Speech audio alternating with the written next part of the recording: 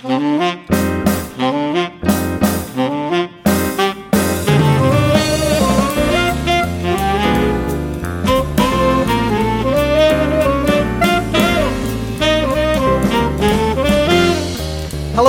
and welcome to another episode of the Mr. Barton Maths Podcast with me, Craig Barton, a show where I interview people who interest and inspire me from the world of education.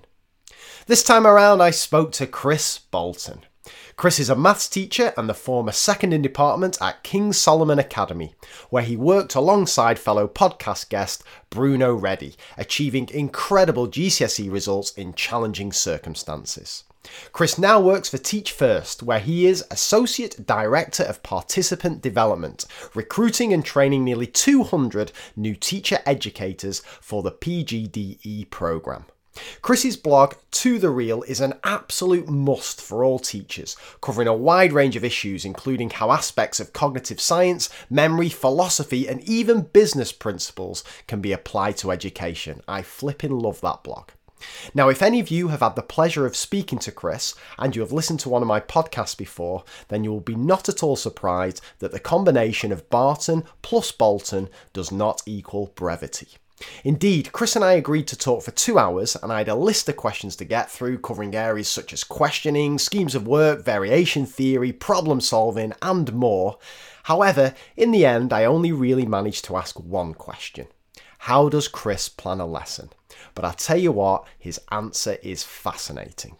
So, in covering that question, we dived into issues such as why is planning a lesson the wrong way to approach planning? How and why does Chris break a topic, in this case simultaneous equations, into individual concepts? How has Chris been influenced by the work of Siegfried Engelmann? Can you teach the way Chris describes without the supporting behaviour and school ethos? How do you differentiate in a model of direct instruction? And indeed, does differentiation even matter? How do you interleave throughout a sequence of lessons? And what happens if students get stuck on a given concept? How can you tell that you've taught a successful sequence of lessons? And finally, what has Chris learned from lessons that did go wrong, and yet why was he unable to break that cycle for much of his first year of teaching? Now, you know what I'm going to say. As ever, I am ridiculously biased, but this is pure gold. Chris is a thinker, cerebral, as previous podcast guest Will Emney described him. And if any of you have been lucky enough to attend one of his workshops or even follow him on Twitter, you will have seen that for yourself. Chris has an ability to dissect issues, question assumptions and convey complex ideas in ways that even someone like me can understand. There are few people in education that I have learnt more from, and I'll tell you what, this interview is no exception. I'll be back at the end of the interview to share what I think is an important point about direct or explicit instruction, and Chris has promised to return so I can work my way down the list of other questions I want to ask him. At this rate, we should be done in around 87 hours, with the Bolton box set ready for some binge listening in time for Christmas 2026. If you haven't checked it out already, you may enjoy the research section of my website, which contains links and my takeaways to over 100 papers that have changed my approach to teaching over the last couple of years. You can find that page at mrbartonmaths.com/teachers/research, and there's a link in the podcast notes. And the usual plea, if you enjoy what you hear, then please give the podcast a quick rating or review on iTunes. I'm getting closer and closer to the top 10 in the global education charts. There's just some obscure, low-budget affairs such as TED Talks, Tony Robbins and the London School of Economics standing in my way. Anyway, without further ado, let me introduce Chris Bolton. I really hope you enjoy this one as much as I did. I am absolutely convinced that you will. Oh, and if you're expecting a quick answer to what is your favourite number, think again. And as ever, I will see you on the other side.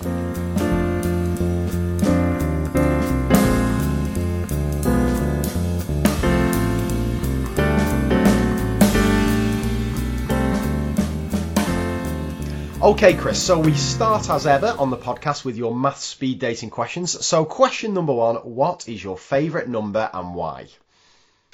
I'm going to go for the square root of 2. Nice, okay. And the reason that's my favourite is because, to the best of my knowledge, it's the first irrational number that was ever discovered. that's a really big deal. Irrational numbers were originally considered to be exotic, whereas now we know that in terms of infinities, there's a greater order of infinity of irrational numbers than there are rationals. So in fact, it is integers and rational numbers that are exotic, which is deeply counterintuitive. Square root of 2 also speaks to the Egyptian knowledge of Pythagoras' theorem and having an awareness of it 2,000 years or more before the Pythagoreans came across it. But then it also speaks to the Greeks' secret source, which was proof.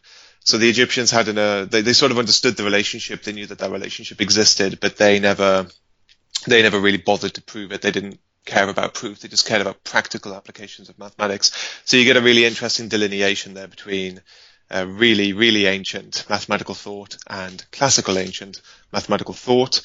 And then within that, I think probably most importantly, it speaks to the human story of mathematics and the fear that it engendered.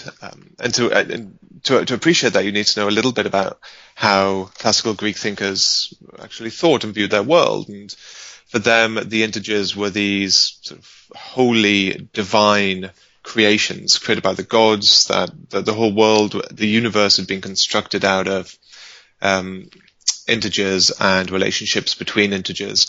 And so to discover a number that wasn't an integer or related to an integer, I like to imagine for them it's a little like staring into some sort of abyssal void and seeing your world fall apart in front of you. To the extent, and it's interesting because the Egyptians knew this through Pythagoras' theorem. You've got a right angle triangle, side one, the hypotenuse is root 2. But they knew they couldn't write down what root 2 was. They couldn't express it. They didn't care though. They just knew it was this thing which if you square it you get 2, and that was good enough for them. The Greeks showed that you couldn't write down a number. You couldn't create it. You more or less can't, which has other physical real world implications. It's almost like a number from which you can't seemingly construct the world anymore. How can you construct a table or a bench which is root 2 meters long? You can't.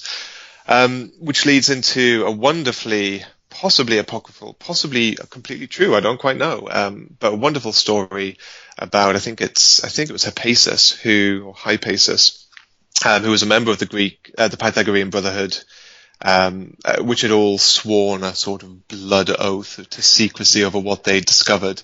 And he's the one who let slip the secret, and then this story ends in lots of different ways. In some, it ends in him being drowned at sea, falling off a ship in the midst of a storm because what he had revealed had somehow upset the natural balance of the universe. And in others, it ends with him being hunted down by his own brethren and murdered and drowned in the sea that way. So horrifying was this number to them. So I've shared this story in various forms to various children that I teach, and then off the back of that, I'd also said that the square root of 2, I often describe it to them as being the second most terrifying number in all of the universe. And behind what? Exactly, right? You tell children that, they automatically want to know what's the most terrifying number. 0. 0. Because 0 is the destroyer of worlds, tears the fabric of mathematics to pieces, it destroys logic, it ruins everything. There's a wonderful little demonstration or example you can do of this, which I took from the book Zero, Biography of a Dangerous Idea, which is a wonderful, wonderful book. It's very well written as well. It's one of those rare gems where it's just beautifully written. It's easy to read. It has fascinating stories about Zero's history. And one of the points it makes is you can take the number line, multiply it, treat it almost like a rubber band, and you multiply by any number, call it 4, and it's like you've stretched out the rubber band. All the numbers are 4 times further apart than they used to be. Yes. But that's okay. You can get back to where you started. It's all safe. You just multiply by a quarter or divide by 4 and you're back where you were. But you take that rubber band and you multiply by 0 and all hell breaks loose and everything turns into 0. And where did all the numbers go? And your world has just been torn apart. Flipping out. Well, I'll tell you what, we're pushing the boundaries of what can be considered a speed date here, Chris, but I'm happy with that answer. That's fantastic, that, mate. Superb. Well, question number 2 then. What was your favourite topic in maths as a student? Yeah, apologies for this. I probably should have forewarned you that I'm bad at speed and brevity, but I have tried. A favourite topic, I don't think I had one. Oh, okay. And this is because I was good at maths in terms of learning how to pass the exams, and in that sense, I was motivated because it's nice being better than everyone in the class, being top of the class in a really quantifiable way. It's not that the teacher has judged you or your work to be better. It's, look, I got everything right and everyone else didn't. That's great. But I didn't understand any of it, really. I didn't have much intellectual interest in it, despite taking further maths at A-level. I didn't see any of the relationships between the concepts. I didn't see any of the connections. I didn't see much of its applicability. And I think despite lots of A stars at GCSE and A-level, this weak understanding meant that I was very nearly kicked out of my university in my first year there. Flipping heck. Gee, and what did you put that down to, Chris? Was that the way you were taught, or was it just not of interest to you at that age? I think it is probably down to the way that I was taught. But in saying that, I need to be very careful, because I don't really mean that as a criticism of any of my teachers, especially my GCSE teacher who I thought was brilliant and who gave up enormous amounts of his time. I must have stayed back nearly every single day in the run-up to the GCSE exams. He poured huge amounts of time into me and into my work. And again at A-level as well, my teachers were absolutely fantastic. But I do perceive a much greater systemic problem, I think, up until very recently, we haven't had access to, and right now it's a dissemination problem rather than an access problem.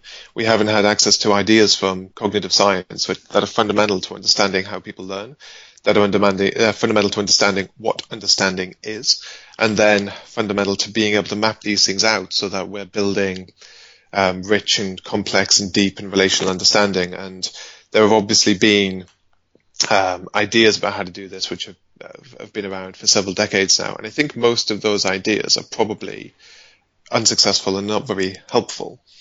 But I am optimistic that there are sets of ideas we could latch onto now that I hope will be much more successful in the future. Fantastic. Okay, superb. And well, question 3 to wrap up this speed date. If you weren't involved in education and teaching and teach first, what would you do, Chris? Sure, I think I would probably be a management consultant. and having gone through your back catalogue, I now know that that's a terribly boring response. No, you've hooked me straight in here. How come? It's something that appealed to me ever since I learned about it, which wasn't until the very end of university. And I think it's because at its core, it's a job that involves tremendous amounts of learning about a huge breadth of industries and ways that people work and ways that society works and fits together. And I think quite often as well, the people who join top management consultancies, they tend to be extremely driven, intellectual, curious people who also have a deep love of learning. Yes. Okay. Oh, that's any particular sector would interest you, or would you just general? Definitely general, and it's when you start talking about specialization that I start to lose interest again, because I have a broad interest in everything. And if anything, so one of the scary parts of a successful career in something like management consultant is that when you go in at the bottom level or even the early management levels, you're usually constantly moving between projects across different sectors, and that appeals a lot. But as soon as you start moving up to this partner level, you tend to be this super specialist person in a sector who knows all the people in it, knows everything that's going on in it. And then I would start to struggle again, because what about all the other fascinating stuff that I want to know about? Got it. Super. Fantastic. Well, you've hinted a little bit of your kind of history of with mathematics, but so let's take it from the point. You've done your GCSEs, you've done further maths at A-level. Where do things go from there, Chris? Just talk us through the steps in your career of getting where you are now. Sure. Now, the question you had went down, I think, said briefly describe the steps involved, and I'm probably not going to do that, but for a good reason, because I think a lot of this feeds into how I think about education now and why it's such a driving passion for me. And believe me, this is a more brief narrative than the one I could tell. So I did go to university. I did very, very narrowly miss being booted out from the University of Warwick in my first year, but I survived and I graduated, Masters in Physics, and then I went off and lived in Versailles for about a year and a half because I was deeply frustrated that I didn't really learn French at school, and I'd always wanted to learn French since I was 8 years old. And I was like, right, I'm going to go learn French. I'm going to live in Versailles and work for a computer game company called Blizzard, who make the massively successful video game World of Warcraft. So I was a game master for World of Warcraft for about a year and a half. Flipping heck, I never knew that. Jeez. Yeah, I did that for a while. I learned a lot about a lot of things, including perhaps how not to manage big departments. But it was the tricky part was I'd underestimated how difficult shift work would be and how much it would interfere with what I was trying to do. So I left it after a bit. I lived in Paris for a year. I was unemployed and I focused on learning French. And because I was unemployed and I had so much free time, I dedicated a huge amount of it again to learning. And I found lectures and all kinds of things on Greek philosophy. I learned about Greek philosophy for the very first time, Socrates, Plato, Aristotle, barely even heard of them before then. I learned about the history and the structure of music for the first time.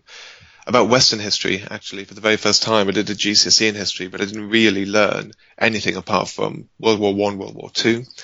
Learned about basic economic theory for the first time in the history of economics, about behavioral economics and game theory, and I was learning about so many things that were so new to me.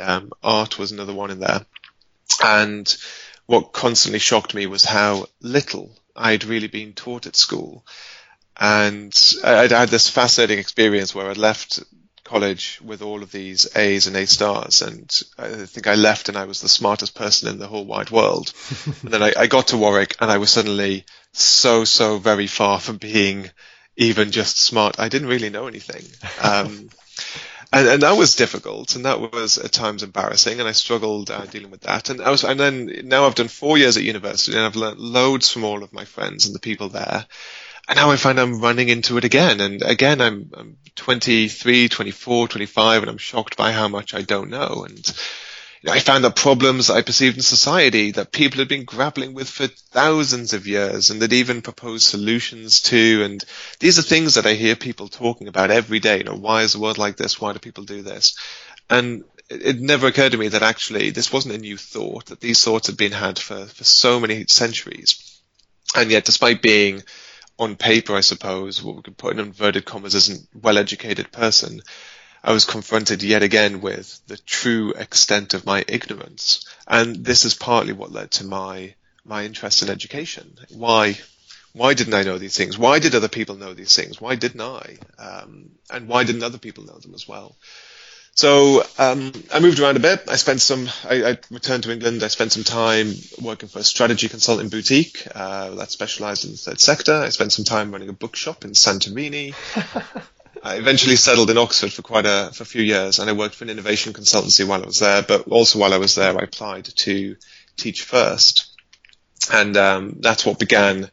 In about 2010, I'd spent a couple of years before that looking into and thinking about education, but this is when I finally had, right, I'm going to go into the classroom, I'm going to do something, and I got to spend time really thinking about that. And the same thing happened again. As before, I thought I understood the problems with education, and I thought I understood all their potential solutions. I'd seen Ken Robinson, I'd seen Siddhartha Mitra, I knew what was wrong with the system. And some of those things bore out, but I definitely only had a very small partial picture. And I think I was shocked by many of the issues that I saw. I was shocked that I didn't have to sit an exam to enter the profession. I was shocked that I didn't really need to know anything to qualify as a teacher. Nobody had assessed whether or not I knew anything. And again, I was shocked by everything that my PGCE didn't teach me when I started to learn about it, just independently or through others, what other people told me about. So did what I usually do, started reading, I started listening carefully to better minds than mine and try to understand what could be done. Was overwhelmed by the compulsion to try to keep bettering myself, and joining King Solomon Academy was a phenomenal opportunity to do that. And then I I constantly wanted to share everything that I learned, and to my great surprise found that people wanted to listen and cared. So I started a blog, joined Twitter, went to conferences. People started asking me to speak at conferences. I've now lost count of the number of expert panels I've been asked to join for the DFE or the government departments, and those experiences and that upward trend, that momentum made me increasingly fascinated with the prospects for large scale impact. So I'd learned an enormous amount at King Solomon Academy about what is truly possible. I feel like I stole a glimpse of what a great education system can really look like, and what it can achieve for our society as well. And so when Teach First launched, it was due to launch its new program this year with its 2017 cohort, which has just kicked off. Being able to get involved in that, and so I joined them in September 2016. That just seemed like the perfect next step. Flipping heck. And, well, honestly, that is an absolutely fascinating story, Chris. Can I ask you, why maths? Why maths teaching whenever it was something that you weren't particularly keen at school? Yeah, no, it wasn't supposed to be. I was supposed to become a science teacher. Because I was fascinated by science when I was at university, and because I thought I'd be a science teacher, so I started looking, and I'd learned things at university about this sort of human narrative, this human story of science, which I felt I was never really told about at school. It was a bit like we were told, here are the scientific facts, but we were never told anything about the pre-existing non-scientific ideas, or the pre-existing scientific theories that have been falsified, or the human story about the battle of ideas and why people thought in different ways. So I knew a lot of that for science, and I was very passionate about it. But part of the reason I ended up teaching maths was because I applied to Teach First 3 times before I was successful. So I applied in 2008 originally for science, and I didn't get it. And I applied again in 2009, and I didn't get it. Flip out. This is like turning down the Beatles, whoever's turned you down for Teach First here, Chris. Flip out. That's very kind of you to say, Craig. And then after the second time, a friend of mine introduced me to someone she knew who was who had just graduated from Teach First, was a Teach First ambassador. And she was just this brilliantly just energetic, professional, solutions-focused individual. And straight away she said, right, okay, okay, I see the problem, I can see what we can do. Yeah, we'll get you you go to my school, you can see what school looks like for a while, we can get you involved in all sorts of these things. I'll talk you through what they're really looking for in the assessment center, all these different things. And yeah, it turned out I just had different things in my head about what was important in the assessment center, I think. And I spent so long talking with her about this. She was a maths teacher. She was head of maths now. And also I'd spent so many years now obviously diving into education, TED Talks and videos wherever I could. And invariably people want to talk about maths. Maths education's a hot topic, and people were really interested in that. And so I was increasingly influenced by those ideas. And then also I had thoroughly expected when I joined Teach First that I was going to leave after 2 years. And go back into another management consultancy firm. And I'd always intended to do that for maybe 2 to 5 years and then rejoin education. So I never wanted to leave education. I did always want to come back, but I thought there was a lot that I could learn from joining a consultancy for a while. And I thought it would be really beneficial as well, on top of all these other things, if I'd spent 2 years thinking quantitatively, because obviously strong math skills are things that they look for. Yes. So all of this just sort of coalesced to me. I was a bit still on the fence, but I ended up going for maths, and I'm so glad I did, because doing that forced me to look into, again, this human story and the history of mathematics, and by God, all the things that I said about my attitude towards maths at school couldn't be further from the truth now, and it's so far from the truth, because I've learned all of those wonderful, glorious things that you wish all of your students would learn. And I went straight into the classroom thinking, I'm gonna teach you all the things that I didn't know about maths, and this is gonna be all kinds of different, and you're gonna love it, and you're gonna have my passion for maths that you have now. And straight away, instant cognitive overload, left, right, and center. Nobody's learning a thing. Total disaster, and that forced me to stop and kick back and really think about what I was doing, and thus began the next 5 years of my life. That's superb, and that tees us up perfectly, Chris, for what I want to ask you next. And this is often my favourite part of the show. I'm fascinated by how people plan and how people put lessons together, or sequences of lessons. So take this however you want, whether it be a single lesson, a series of lessons, any topic you like. But if you can just describe in detail, your thought process, your planning process, and I'll be annoyingly interrupting you left, right, and centre. But just just go for it. Tell us how you plan. So I've changed the way that I plan almost constantly across the whole 5 years I was teaching. So what I will do is I'll make one very, very important point very clearly, and then share in detail what I think was the most successful planning that I ever did. Perfect. So the one probably most important point that can be made: the lesson is the wrong unit of time. And I've seen this come up a few times in previous podcasts, and I'm glad that it has. And it can't be re-emphasized enough. Do not plan lessons.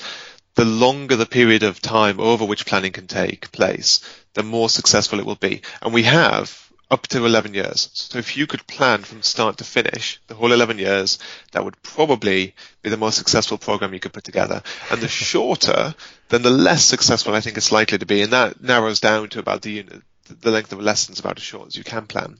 And so I think if you are still planning lessons and thinking in terms of what shall I teach tomorrow, then you're probably operating at about 5% of your potential. Jeez. Plucking a number out of the air. I like it. So, but I mean, I say this, I mean, if ever trainee teachers were listening, I think that's a special case where things are a bit different. And that's only because I think once you've been teaching for a few months, certain things become automated, a bit like when you're driving a car, riding a bike, tying your shoelaces. There are just some things which you don't have to think about quite so explicitly and process in working memory. But when you start, you really have to think about, God, what am I going to do when they walk in? As they're walking in, what am I going to do? When they sit down, what am I going to do? What's the first 5 minutes going to look like? And you do have to think about this in terms of a lesson, just to get used to the rhythm of a lesson and starting to automate some things. But once you've got those basics out of the way and you're starting to automate things, and you know, that sort of feeling of, I could probably get by in a lesson from start to finish with minimal planning if I needed to, just by plugging out things that I've got in long-term memory now. That's certainly from that point onwards, you need to be planning as much time as possible.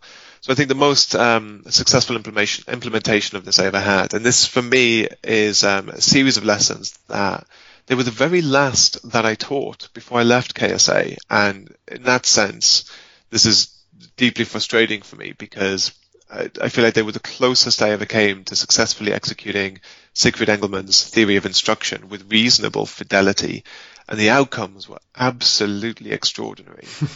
And I don't get to play with that and experiment with it and push it further anymore.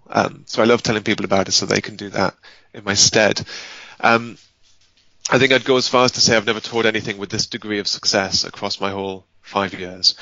So this was with a year 9 class with mixed prior attainment. You've got 23 kids in there, and there were 4 kids who were some of the most successful mathematicians in the whole year group, and there were 6 pupils who were very much towards the bottom end of attainment. They would all be in your bottom or second bottom set in a school which had sets. Yes. There were at least 2 or 3 of them within those 6 with whom I had a very, very difficult relationship all year long, and that wasn't really their fault. To some extent, it wasn't my fault. It was, I found it, they weren't being successful, and they weren't being successful because and therefore, they're obviously not going to enjoy the maths lessons very much, but they weren't being successful because I was struggling to find a way of teaching them within this setting that meant that they could be successful. And this is the first time that I ever really achieved that. And the topic was solving simultaneous equations. And we had 9 hours across 5 lessons. So some of those lessons were double periods. The first question I'd ask myself is, what is the most difficult question type that I would like every single pupil to be able to solve by the end of this sequence of lessons? My answer to that was a pair of simultaneous equations, where both equations need to be changed to get a common coefficient for one of the variables. Yes. I then made some other explicit choices that I was only going to teach solving by elimination and wouldn't introduce substitution yet. And although I haven't explicitly talked about rearrangement in that objective, we could have an equation that needs to be rearranged first, for example. it's a kind of an obvious additional step to include perhaps in a lesson where possible, because rearranging that's something that you've done previously, so you're just interleaving with an old idea. Yes. But the 100% goal was pair simultaneous equations, every single child, common coefficients. You need to change both of them, multiply both of them. So now I've got my end goal, and I'd write that out as a question as well. A question like this, I want them to be able to do this. Then I would say, because the other thing and Daisy made this point, I think, in her podcast, that's basically a criterion. And the problem with the criterion is, do we have lots of negative coefficients in there? Do we have decimal coefficients? How difficult is this really? So actually, I wrote out the question I wanted them to be able to do by the end. And then from that point, the next question I asked myself is, what are the subcomponents of solving simultaneous equations that need to be taught explicitly? And I mapped out 13 in total. Flipping heck, jeez. I'm not going to go through what they all were, because on an audio podcast no one will be able to follow. But the first 3 were all things that we knew had been taught previously. So I'm saying we sometimes because there was another teacher who taught 2 of the Year 9 classes, and I taught the 3rd, and we both followed the same sequence of lessons across this period. So the first 3 were solve one-step equations, substitute into x and y, and show that the coordinates x, y, so in that form x, y, show that this is a solution to an equation. So you have an equation with 2 unknowns, and you can give a coordinate and you can show that it's a solution. So these 3 have been pre-taught. They know them, or they did know them. I'm not actually assuming that they do know them, and that's important. So our lessons are set up so that we have lots of time at the beginning to introduce recap exercises in different ways. I think there may have been at least 5. We'd have the do now. We would have some sort of rapid fire drill. We'd have some sort of different starter activity, something that maybe requires a bit more time or a bit more thought. We'd have an oral drill usually. We'd stand up and say the answers to some questions. We'd do some work on almost like another starter or recap exercise with mini whiteboards as well. So we had lots of opportunity there to introduce questions based on these topics that they've seen before, as well as others. So we can use this both to assess their prior recall, really, rather than prior knowledge. What's their recall of what they've been taught, and also to address the gaps where they exist, so we can address that on the fly.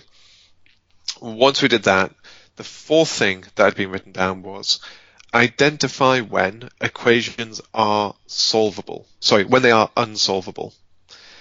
So that, as an example, 3y plus 2x is equal to 10. Yes. That is unsolvable. So we wanted pupils to understand that there's a category of equations that are immediately solvable, and there's a category of equations that are not. Right. And all we wanted to do was make sure that they could identify these. So how did I set this up? I tried using what Siegfried Engelmann would describe as a correlated feature concept. And correlated features, he just has a set structure for teaching these. The idea is that you understand the concept by its correlation to another concept. So here, we're looking for the idea of unsolvable. How do we understand that it's unsolvable? By its correlation with the number of unknowns in the equation. Right. So this isn't me saying that that this is the only way of understanding it. I'm sure there's lots of other ways of conceptualizing it. But this is one that I knew, I was certain as an that this was going to work, that every single one of them would understand this, because all they have to do is count how many unknowns there are. Yes. So I can guarantee success even for those 6 children at the weakest end. And then the structure goes like this. You would have a few examples, and you need to have sufficient variation between the examples, that the concept is what Engelmann would describe as the universe of the concept is sufficiently mapped out, or children can sufficiently generalize from the specific examples that you've shown them. And there's almost a pseudo script that you can kind of map out, and I think it just said, I think it was something like my turn first. This equation can be solved And then there's always a follow-up question. This is the only sequence in which there's a second question every time. And the second question is always the same. How do I know? Or how do I know it can be solved? So this equation can be solved. How do I know it can be solved? Because it has only one unknown. This equation can't be solved. How do I know it can't be solved? Because it has more than one unknown. I think it's 4 or 5 examples of that. And can I just check, Chris? This is whole class teaching, is it? Is everyone is it one to one, just one child giving an answer, or is everyone kind of chanting at the same time? What's this actually look like? I think a lot of Engelmann's direct instruction programs are intended for quite small group teaching. So to adapt this to a larger class, what I decided to do was use a call and response for the So when it becomes a question now for the children, yes. The initial questions are identical in setup, not the same equations, but very, very similar types. And the question is almost identical. Can this equation be solved? And you're just looking for yes or no. And so I would use call and response on 3, 1, 2, 3. And it's just, I'm looking for a sea of yeses or a sea of nos. And obviously the downside of that is if you might be able to pick up that somebody has said the wrong thing, but you can't easily identify who has said the wrong thing. Sure. But as a best of all possible worlds, it gives everyone the opportunity to think. It gives everyone the opportunity to get involved. It gives everyone the opportunity to respond with no, actually, sorry. No, I moved. No, this is wrong. I moved to that eventually to speed things up. But initially, to make sure that we're getting it, I used mini whiteboards. Yes, that's how I did. I used mini whiteboards. And then after that, I would just single out a single child to respond to the second question. How do you know? So that they all, and it's cold calling, they all knew that they could be called on. Yes. They were all hearing the response reiterated. And I moved gradually from the strongest pupils in the class to the weakest to make sure that they could respond to that.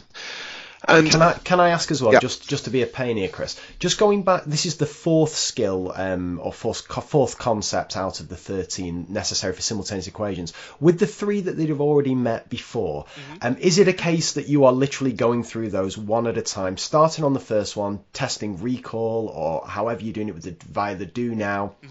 And is it a case you are not moving on until that one's complete? And if that is the case, what are we doing with the kids who are struggling a little bit, and what are we doing with the kids who have recalled it and are kind of ready to move on a little bit? Yes. I can't remember exactly how all of that mapped out. What I do know is that we included those 3, because I've got my plan up as well. We included those 3 things in 4 out of the 5 lessons. So they were in all 4 of them. So we kept doing it again and again and again.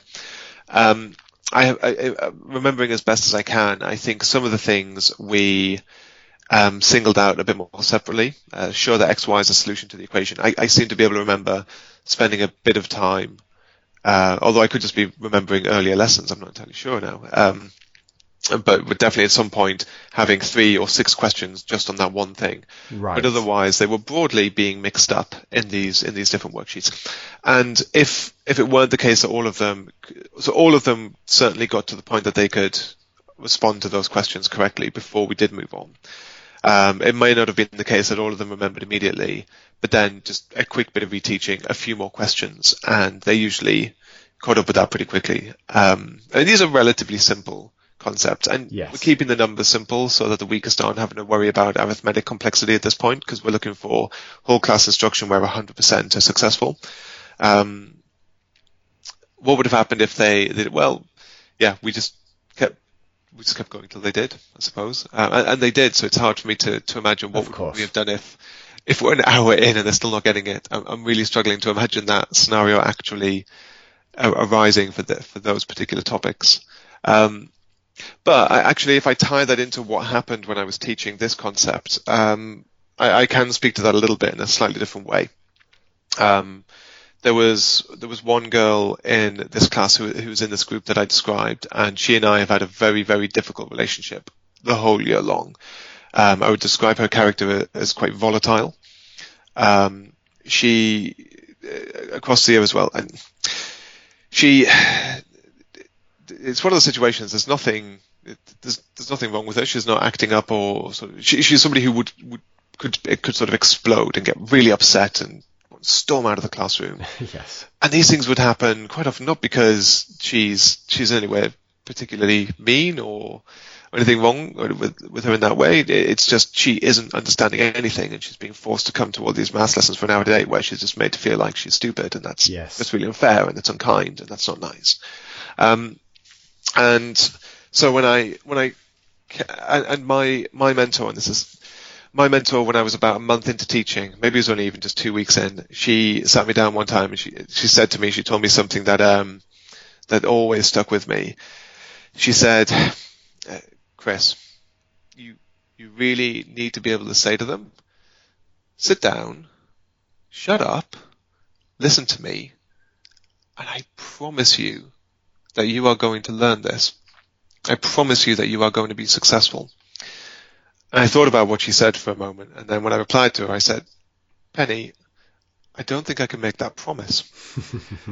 And this was part of the challenge in the early years, but it's a challenge that's followed me throughout the 5 years. There were certain times when I'd go into a lesson and I'd be so excited to teach it because I was certain everyone was going to be successful. And there were other times when I just knew they weren't going to be. And so a strange thing happened with this girl in this particular lesson where I was certain that she was going to get this. I couldn't fathom how she couldn't if she paid attention. Yes. I'd structured this so clearly, it was impossible to misunderstand what was happening.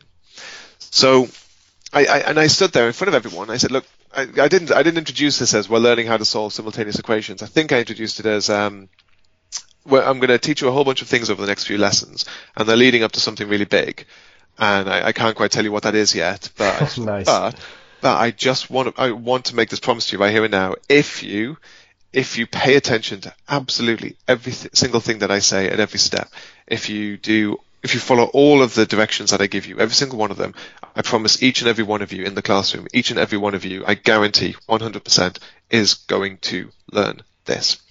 And I have this video. Some of these lessons were recorded, so I have it on video, and you can see this moment where I start going through the sequence, and this girl is not paying attention. So she's just looking at her nails or looking at the table in the front corner. And I say to her, I need your attention. I need you looking this way. And she does this thing where she sort of like looks in my direction, and then her gaze wanders to the other part of the room, and then sort of up, and then just her head's back down again. So, no, I'm serious. I can't move forward until you're looking this way. You're going to get this. And then she snapped at me. I can't see. Okay. The middle desk we were lucky. The middle desk had a space free today, and so I said, okay, we'll move to that seat then next to the pupil. And she did. She just picked up a chair and moved there without much fuss. And then from that point onwards, she gave me 100% of her attention throughout. And not only was she successful with that activity and the one that came next, but afterwards, at the end of the lesson, there were only 2 people in the class who had completed 100% of the work. She was one of them. The other one had been the boy that she was sat next to, who was one of the highest achievers in the school. So the immediate thought might be, well, she's just copied all of his work. Right. But actually no, because she'd moved back to sit on her own when they got into the independent work. She just knew how to do it all, and she just sat there and did it. And because I hadn't prepared the answers in advance, it was the first time I got to take her sheet and put it on the visualizer and say, right, we're all going to check ourselves against this pupil's work. And she had everything completely correct. And so not only was I absolutely correct that she was going to learn it, and she did, but I also know how that situation would have played out in almost any other lesson I taught her that year. And what would have happened is she would have snapped at me, and I would have issued a demerit. You cannot speak to the teachers that way. It's not okay. That's a demerit. You need to be looking this way. I need your attention. I'd have said the words again. And then What would have happened is I would have ignored her. And she would have sort of paid attention for a little bit, and then she would have just ignored me, and then we would have just ignored each other. And the reason that would have happened is because the alternative is I push for this 100% thing, and I say, no, I want you looking this way because otherwise you won't learn. But I know, and she knows, actually, really, she's not learning this. She's not understanding. She's not getting it. And she's just going to be frustrated again. She's going to end up with a second demerit, then a third demerit. Now she's been removed from the classroom. Now her parents are being brought in to talk about how she's been such a bad girl. And actually all that's happened is I have failed to teach her correctly. And hence the ignoring. It says we just ignore it. So I didn't issue the demerit. And I think there's a very, very reasonable debate to be had there as to whether or not I should have done. I probably should have done regardless, because the culture is very much that speaking to teachers that way isn't appropriate, and I should have done, really.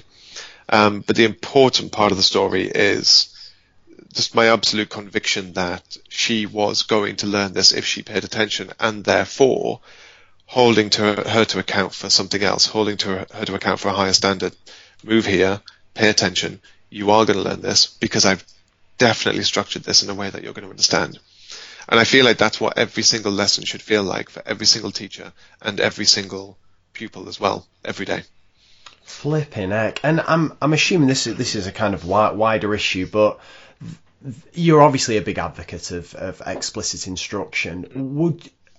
Would you go so far as to say that this is almost a defining reason why, because it allows you to have that structure, have that control over the lesson that you've carefully considered, and it's not so much out of your hands as can happen whenever some form of minimally guided instruction takes place?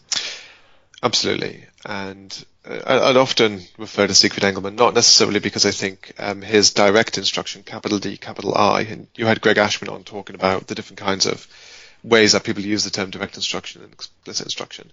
Not because his way is the only way, or even necessarily always the best way or the appropriate way, but certainly because I think he's done more thinking about this than anyone I've ever encountered. It is just extraordinary, the mind that this person has and the way that he's thought about the experience of the person doing the learning. This applies to adults as well as children, as well as people in schools. And he also has fantastic examples that unfortunately on a radio podcast I can't really demonstrate, but he has fantastic examples that shows how misconceptions form quite naturally as a function of the teaching. And I often think it's important to refer to the teaching more so than the teacher, because it's not a bit like when I was talking back to my maths teachers. It's not that people are doing things wrong or people are doing things that are unprofessional. I think there are sets of ideas that have gone ignored and that we continue to ignore that mean it's not yet possible for teachers without those ideas to go into a classroom and make those promises and guarantee that every child will learn. I thought it was fascinating that Dylan Williams said when you spoke with him that we expect children to learn, and we know from experience now that very often isn't the case. We almost keep repeating the same lessons, expecting something different each time. Why do we? And we need to accept that they're not going to learn everything 100% of the time. But I think even now, I think we can do better than that. I think that we can get so much closer to 100% than most people do believe. And not all the time, not for all things. There are complexities, there are subtleties and nuances in this. But I almost don't want to have the conversation about the subtleties and the nuances and the complexities until we have the foundation solid, rock solid. There's a couple of, I mean, it might be a good moment if I'm talking about Engelmann right now. It might be a good, and then we can get on to concept number 5. Sure. It might be, and then we won't go into all 13. Sure. But just to get a sense of where Engelmann comes from, because I find his attitude, I find his philosophy, his ideology compelling as well. There's one book that he published in the 90s, which was definitely during his, what I'm going to call his angry phase, entitled War, in capital letters, red text, exclamation mark, War against the school's academic child abuse. Flipping heck, jeez. He was very angry. And there are a number of things that he says in this which I find compelling. One of them, he says, when students do not succeed in school, academic Kant holds that it is the child who has failed, never the system or the instructional program or the teacher. Now again, I mean, I would say, rather than teacher, let's talk about the teaching. So let's depersonalize this. But he's so committed to the idea that every child can succeed. He won't let you put children into boxes. These are the ones who are good at maths. These are the ones who are right-brained, good, creative thinkers. He's not okay with that. It's everybody can learn everything. Another one was I have never seen a kid with an IQ of over 80 that could not be taught to read in a year. And I've worked with thousands of them. I've never seen a kid who could not be taught arithmetic and language skills. And, he's caveating slightly with an IQ of over 80, whether he means that literally they've done IQ tests or, I sometimes talk about, because there are these obvious exceptions, I sometimes talk about genuine or serious cognitive impediment might be another way of putting it. But he's broadly saying that barring those 1%, 2% exceptions, everybody else can learn this. And we just need to figure out a program that guarantees it for them. And then his final one, which I think just speaks to his extraordinary anger, but it's brilliantly put. The system panders and plays games because it is thoroughly incompetent at the top. The decision makers have a dual character of being naive and arrogant. They are naive because they have never taught successfully or even seen it done. They are arrogant because they install practices that are totally untried and subject thousands of children to certain failure. And there's just, you leave the anger to one side for a moment. I feel like there is a certain degree of, there's something within what he says that I find humbling. Yes. They are naive because they've never taught successfully or even seen it done.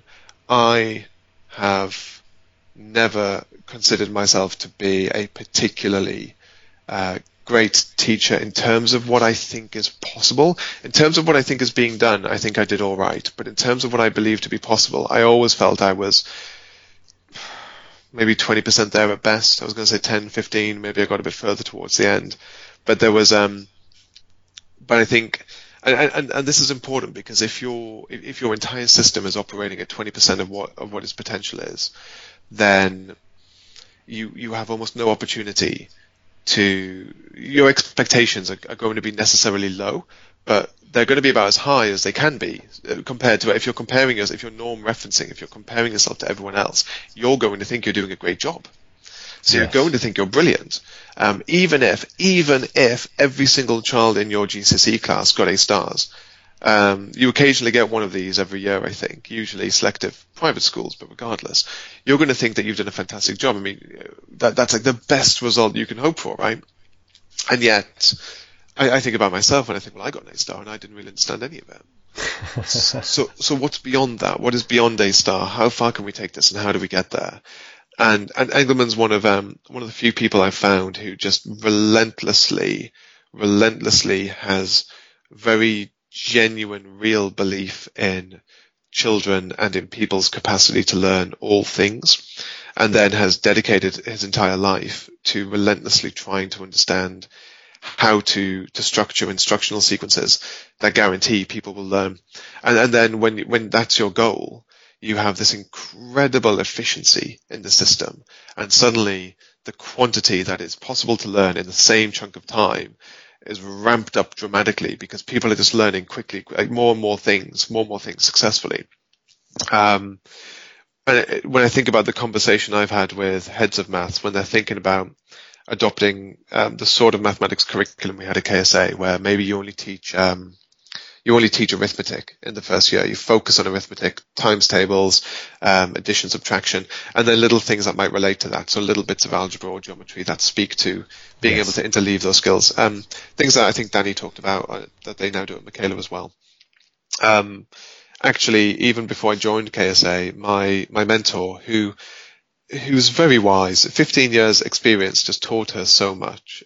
She had a real sort of a canny ability to see great ways of teaching people. And she very seriously considered changing our year 7 curriculum to only focus on this element of mathematics to really get the number skills right.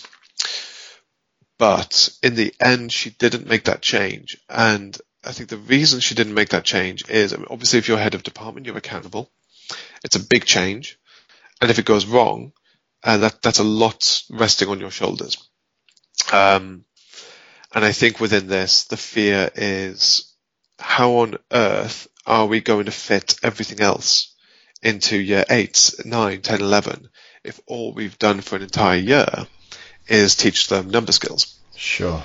But people think this way because they haven't seen the efficiencies involved in a system in which children are actually not just learning in the moment, if we think performance versus learning, but are retaining that knowledge over time and can recall it and can use it in every single lesson going forwards. When you have a curriculum where you try to cover all the topics at a shallow level, you spend a week or two on them across the whole year, they forget everything. And so you spend the next year reteaching everything, and they forget all that. And so you spend and you have what Heather Verne very brilliantly referred to. She's a history teacher, but it still applies in an article for Schools Week, I think, what we can call the mud-slinging curriculum. You just try to sort of sling mud at the wall and hope that some of it sort of sticks, because you don't really know what you're doing and you don't really know what works. And so when you think about changing a curriculum, so you only do number skills in year 1, you filter it through your pre-existing paradigm, and you think, but they're going to forget all of it anyway. Oh Christ! And then we'll just then what will we do? We'll have to reteach all of number and all of everything else. That would be terrible. And so people don't make the leap.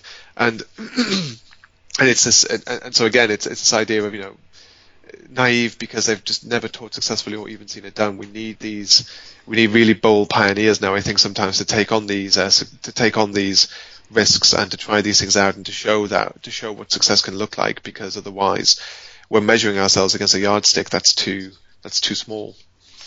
Can I ask, Chris, how much does culture and behaviour play into this? And the reason I ask is I know Bruno Reddy is very much that the culture is one of the things that needs to be in place first. Mm-hmm. And when I listen to you describe this sequence of lessons, this sequence of skills, these 13 skills leading up to simultaneous equations, which is fascinating.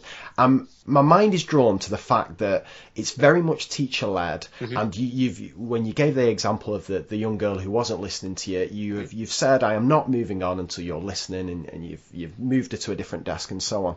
I think often, what I want to know is, were you able to do that because of the way KSA's culture and behavioural system was set up? And I'm just thinking, in contrast to a school where perhaps the behaviour routines are not in place, you've got a teacher listening to this who thinks, I'd love to do that, but I know my students cannot maintain that level of attention for that amount of time. And if I constantly have to stop because kids are not looking or talking, we're literally going to get nowhere. And I think that's why sometimes it's tempting to say, right, I'm going to do minimal teacher input, maybe a couple of minutes at the start, let's get things started, and then I can wander around dealing one-on-one with kids who are perhaps misbehaving and so on. So, yeah, how much does culture and behaviour need to be in place in order for this model to work? I think there are a few different ways of answering that question. The first, is it important? And did working at KSA make that easier for me? The answer is yes to both of them. If I zoom out now from the level of the classroom and I think about the level of the school, then I usually argue that there are three key features, three biggest levers for school improvement, other than operational management, which is extremely important. The first one, and these are in priority order, the first one is discipline and culture and ethos. Related ideas. The second one is Zen curriculum. The third is Zen pedagogy. And this is because if that first thing isn't in place, if you don't have either a culture which promotes self-discipline or is prepared to impose external discipline where it's required, then you are very likely to step into just chaos, a situation in which no children can learn anything really. So that certainly makes it easier. But then there are other parts to what you said, which I think are also important. The first thing I would say is the situation you described, this idea of almost like a little bit of teacher input, then I'll just leave them to and I'll go around table to table. You're describing me when I was in my first few months, possibly even my whole first year in teaching. And you're describing the vast majority of trainee teachers that I've worked with. that this is almost always how it happens. And I even worked with a trainee just this week where he said to me, I think I'm more comfortable with tuition. Yes. And I said to him, you're more comfortable with with small group tuition because you haven't learned yet how to hold a whole class's attention and how to manage that environment and how to make sure that what you're explaining is comprehensible to all of them. So of course you are. You're scared to be in front of all of them. You're scared to have them all looking at you and have the attention on you. And so you want to get out of the way as quickly as possible so you can start going around and doing little bits of small group tuition. But the problem with that model is 2%, 1% of what they could learn, if anything, if they're learning anything at all, that is. Quite often, you'll get lots of children who will spend the whole lesson just having a chat about something else. They'll stumble their way through 2 or 3 questions maybe. They might not answer them correctly. They won't pay much attention to you at the beginning. It's exhausting for you as a teacher. It'll be very noisy. It won't be an effective working environment. People won't have space to think. They'll be disturbed by the people around them. Even the ones who want to think will have others constantly wanting to engage them in some other sort of conversation. So there's not even really any point discussing a pedagogical approach if we're saying that that's what the classroom environment is. Because what's your alternative to doing it this way? The alternative you're describing is just a classroom in which people aren't learning. Yes, but just to play devil's advocate a little bit, because again, I've been in this situation myself and trying to explain this model, which I think I'm fully on board with. Can I just ask, where does the differentiation come in, Chris? And does it matter? Because that's always the counter argument, right? If you can get kids working on their own with less teacher input, they can be working on different things. Whereas if you are taking kids through this process really carefully, really considerably, every child, almost by definition, is working on the same thing at the same pace. So does differentiation matter? Well, there's another question that you asked, which was also important, and I can deal with them both. The previous question you asked was, how do you hold children's attention for that long? It's similar, and it is a related question. The assumption that children can't hold their attention for that long. This is where the instructional sequence becomes really important. And what's actually surprising is both how little teacher talk can be involved and how little time needs to be spent on watching what the teacher is doing before the children are then getting stuck in.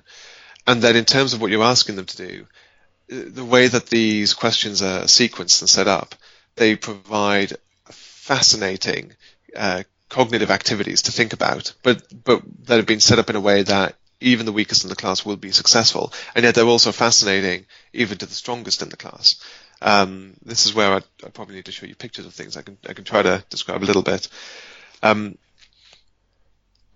So if I just sort of recap my thoughts, because I think there was something when I talk about how little teacher talk is involved, I need to be very careful what I mean with that. I am certainly not somebody who advocates for this view that if you are talking, the children are not listening, which is something that Daisy reported having been told by her university tutor when she writes about this in 7 Myths, I think, which is just an appalling thing to say to a new teacher, and that's certainly not true. And so therefore the idea of reducing teacher talk I don't think is helpful either. What I much prefer is the idea I take from Doug Lemov, of economy of language. And the way that I would phrase this is, don't take 2 minutes to explain something that you can explain with only 20 seconds. Right. But if you need 20 minutes, take it. Yes. So it's about having the right amount, just the right amount of words required, as few as possible, to explain the idea. And if you were really going to do something for 20 minutes, then you're probably going to have to get into narrative structure to make that work, amongst other things. So in terms of the initial explanation, it's about a minute long. I spent about a minute going through those examples, maybe a minute and a half. That's all. And then the way that the questions were set up, they start off with things like 3y plus 2x equals 10, but that can very quickly become p cubed plus 4z is equal to negative t. Can this be solved? Yes or no? So just things that superficially look very different. So the surface structure is very different each time. They look very different. But actually what you're asking them to do is really just count the number of no, to come up with the number of letters, and you can base your response on that. So it's something that every single child can still respond to, and you can set these things up very carefully so that as you're moving, there's a sense of progression. So you're not leaping from one idea to the next. You're very slowly progressing from something that is like what they were told and what they were shown in the examples to things that increasingly look different. So there's only a small thought each time. And on a practical level, Chris, is this on a worksheet or is this projected on the board? And are kids answering these questions one at a time and then being told the answer? Or have they got, say, 5 minutes to get through as many as possible and then go through the answers? It does depend. So the way Engelman sets up his instructional sequences, which again I tried to mirror for this piece of work, he has what he calls an initial instruction sequence, followed by an initial assessment sequence, followed by an expansion sequence. And the initial instruction is the teacher examples. Yes. And that's just them paying attention to me, and you don't use any more examples than are necessary. Again, economy is the key word there. And it should usually be quite short and sharp, a minute or two, usually. Sometimes I even got it down to about 15 seconds. That was all, and then it was over then. And then the initial assessment sequence, you've got, again, just a few questions that look almost identical to the ones that you did. So you're directly testing what they just saw you do. It's almost just a test of paying attention. And then the expansion sequence is where you start getting very, very, very interesting things happening. How are they responding to it? So for something like this, it would all be, but again, this gets interesting. I did all of this on the whiteboard, and then they would respond mostly on mini whiteboards. Occasionally I'd have call and response. Occasionally I'd do call calling. So you mix it up. If we've gone through the whole lot of, gone through an expansion sequence as well, then we might get into a worksheet and some independent practice and do things that way as well. But we've gone through so much work where we're hopefully guaranteeing that all the pupils can do everything that's going to be on that worksheet. And the reason I emphasize the whiteboard wherever possible, Engelman's very big on something called continuous conversion. Continuous conversion is the idea of showing pupils exactly what is changing live. So rather than going from one equation to another equation and rubbing it out and then writing up another equation, yes, what you might do is say have 3y plus 2x is equal to 10. And I'm not reading this out because they can see it themselves, but if that's what was on the board, yes, here's an equation. Can this equation be solved on many whiteboards? No. Pick on a child. How do you know? Because it's got more than one unknown. Thank you. And then I let them watch me rub out the x. Can this equation be solved? Yes. How do you know? Because it's only got one unknown. So they're allowed to see precisely what is changing between what we had before and what's happened, what's coming next. And this is starting to get a bit into variation theory. Just these tiny changes and thinking about how that changes your previous response. Haven't talked about differentiation yet. I can do that if you want. Yeah, that'd be, and the reason, the exact reason I ask here, Chris, is just yesterday I was delivering some training for Harris Federation, and it was the question that I got asked more than anything else when I was describing how I would explicitly teach something. 2 or 3 people said to me, "But where's the differentiation? If I did this, I would get torn apart because every single child is working on the exact same thing." So yeah, I'd be very interested what your response is to that. Who are they being torn apart by? So by Ofsted was in the conversation, but okay. anybody observing, or if anyone saw the lesson plan, the first thing they would say is, "Well, where's your differentiation?" And this is something I experience a lot. It's often one of the main questions if I'm working with trainee teachers or whatever. They'll say, "I need to differentiate. How can I differentiate?" Okay, in that case, then this conversation needs to happen at 2 levels. One is a systemic problem, and people who are talking in those terms are not thinking about pupils. They're not thinking about pupils learning. They're not thinking about what really needs to happen to guarantee that 100% of the pupils in the classroom are definitely learning. It sounds like what they're signaling through that language is that they're thinking about the things to which the boxes that they need to tick against which they'll be held accountable. And if this is within school, then that's a leadership problem, and that's something that is very. I couldn't tell somebody what to do in those situations. That's between them and their leadership team. All I can do is explain what I think is going to lead to success and what the word differentiation means to me. And that's what's important is the meaning Sure. and what we're trying to get down to. If they're talking about Ofsted, I'm not entirely sure that's true anymore. Yes. I don't think it is true. So I would just tell them that I don't think that's true. I need to double check the handbook. I've not looked at that in a very long time, but my suspicion is that it's no longer true. But then you've got the other level, which is if we assume that we're talking about differentiation because people want to say, but I've got kids who are at very different levels in my classroom, so I need to, I don't know, cater to that or... Exactly, yes. Fine, okay, so we can talk about that. And that's a pedagogical conversation. That's a conversation about instruction, and that's a really interesting one.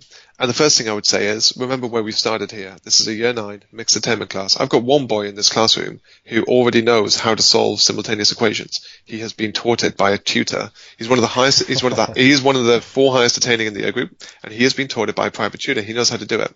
And the other thing I would say is, he didn't realize that we were learning how to solve simultaneous equations until halfway through the final lesson. And he stopped and said to me, so just before I told them, because I never used the words at all. I think in the end, eventually I said, this equation can't be solved.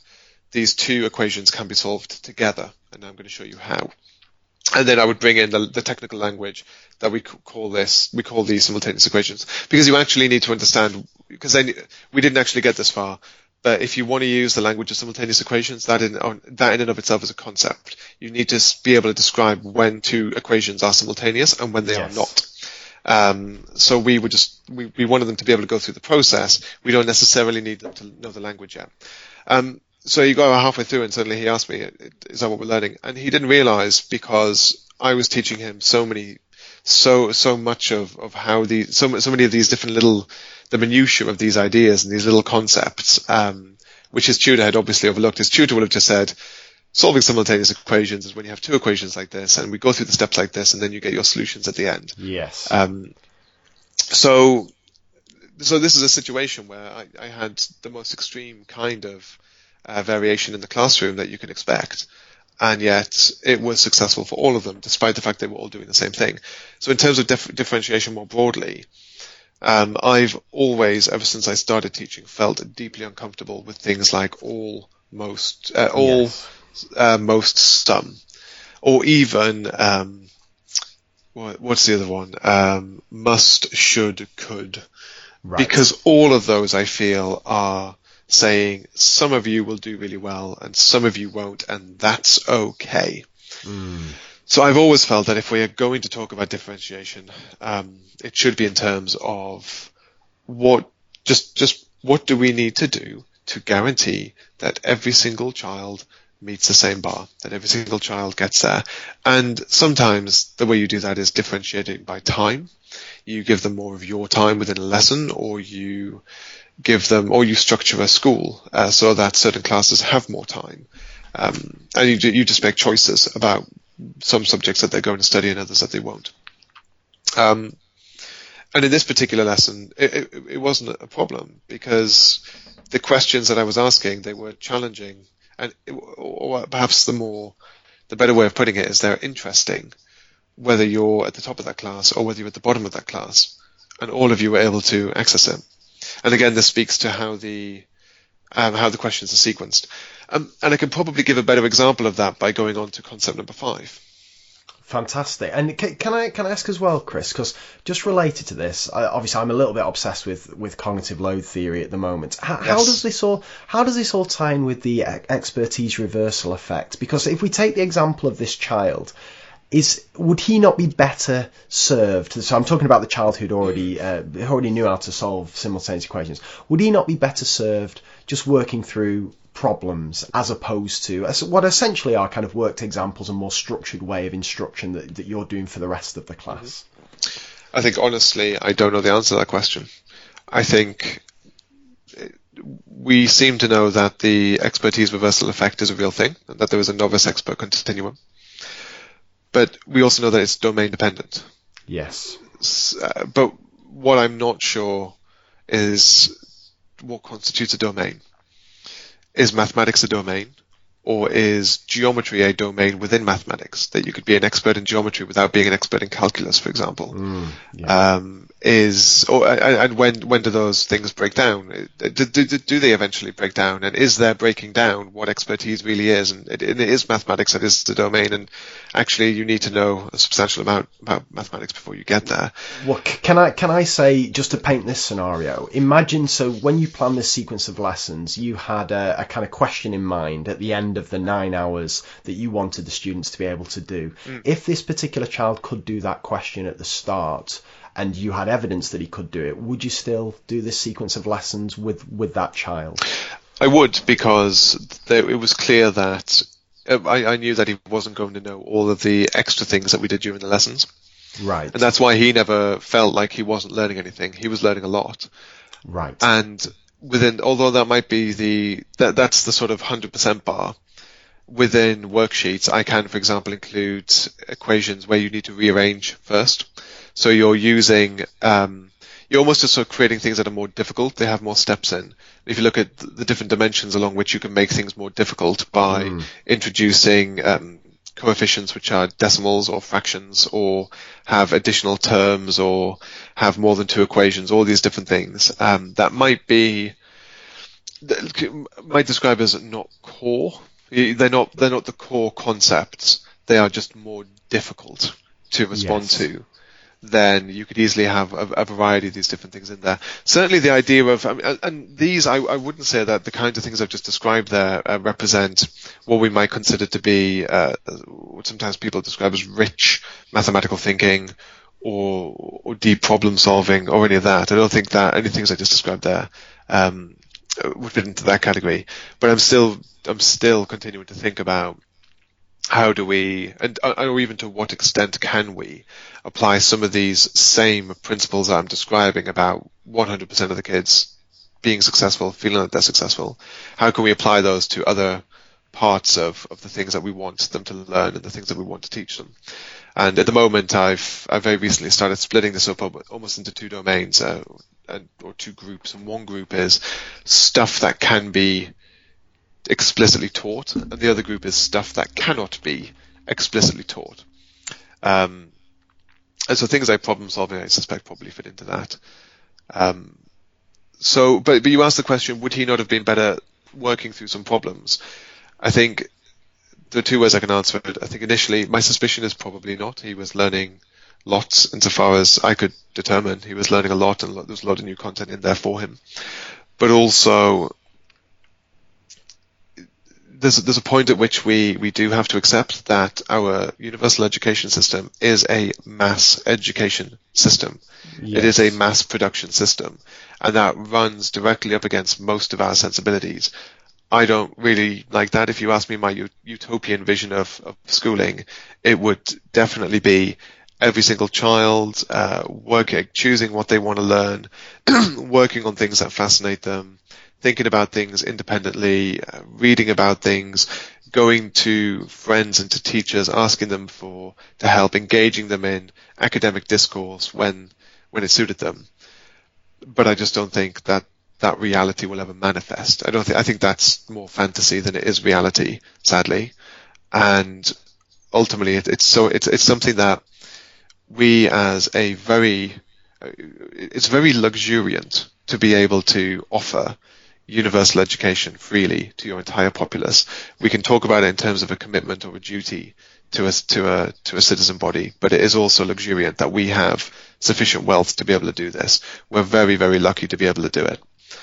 And if we're going to do it, I think we have a real duty to ensure that children are learning and growing as much as they can throughout their school years, and that they come out ready for just being passionate about learning in general, knowing a lot about the world, being able to situate themselves in time and space and nature within their own culture, and within the culture within which they live as well, and are going to take part as a citizen, being able to be proactive, powerful members of a democratic society.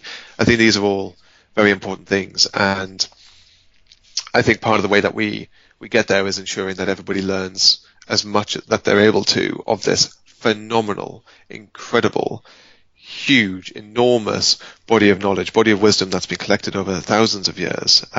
Something which I recently read, a sort of blogger journalist, Tim Urban, who's a phenomenal writer, described as the human colossus. This is another tangent, but he has a great way of putting it. He describes imagining a situation where an alien comes to visit a solar system and there are 3 planets, and all of them are identical to Earth, but one of them is identical to Earth 6 million years ago, one of them looks like Earth 50,000 years ago, and one of them looks like Earth in 2017. And he says if he goes to the Earth 6 million years ago, he'd hang out for a bit. He'd from space he'd see bits of life starting to wander around. He'd get bored pretty quickly. He'd move on to the next planet. On this one, it's 50,000 years ago. It's broadly the same. Some of the animals have started standing upright and walking around. There's some specks of fire here and there. Not a lot going on. He goes to the Earth in 2017 and suddenly has to, just like dodge out the way of a satellite, and this planet is a hive of activity, and vast swathes of it are being concreted over with gigantic structures, and the whole planet is surrounded by a swarm of satellites, and all kinds of fascinating things are happening. And he goes back home and he reports in that 2 of the planets, no signs of intelligent life. The 3rd planet, there's real potential there. And that seems like a legitimate report. But then Tim Urban's point is, but if he said that, he's got it wrong. Because actually, the analysis should be, 1st planet, no intelligent life. But planets 2 and 3 have exactly the same amount of intelligent life on them. And the way he describes this is, if you took a human baby from that 2nd planet and you swapped it with a human baby from the 3rd planet in 2017, they would both grow up as fully functioning members of their respective societies, despite the fact that they're 50,000 years apart. In other words, broadly speaking, the humans from 50,000 years ago were just as intelligent as we are. Why do we appear manifestly more intelligent? Because of what he refers to as the human colossus, the fact that 50,000 years ago we developed speech. Speech enabled us to start to teach each other things and to pass down our individual knowledge to the next generation. But it was a very, very slow way of passing on knowledge, and lots of it was lost. And then you get the invention of writing, nearly a full 50,000 years later, you get the invention of writing, and that allows us to store more knowledge for much, much longer. And then you get the printing press, which allows the knowledge to be mass-produced and for more people to have access to the knowledge, and then and so on and so forth into the current age where we've got the internet and all these other things.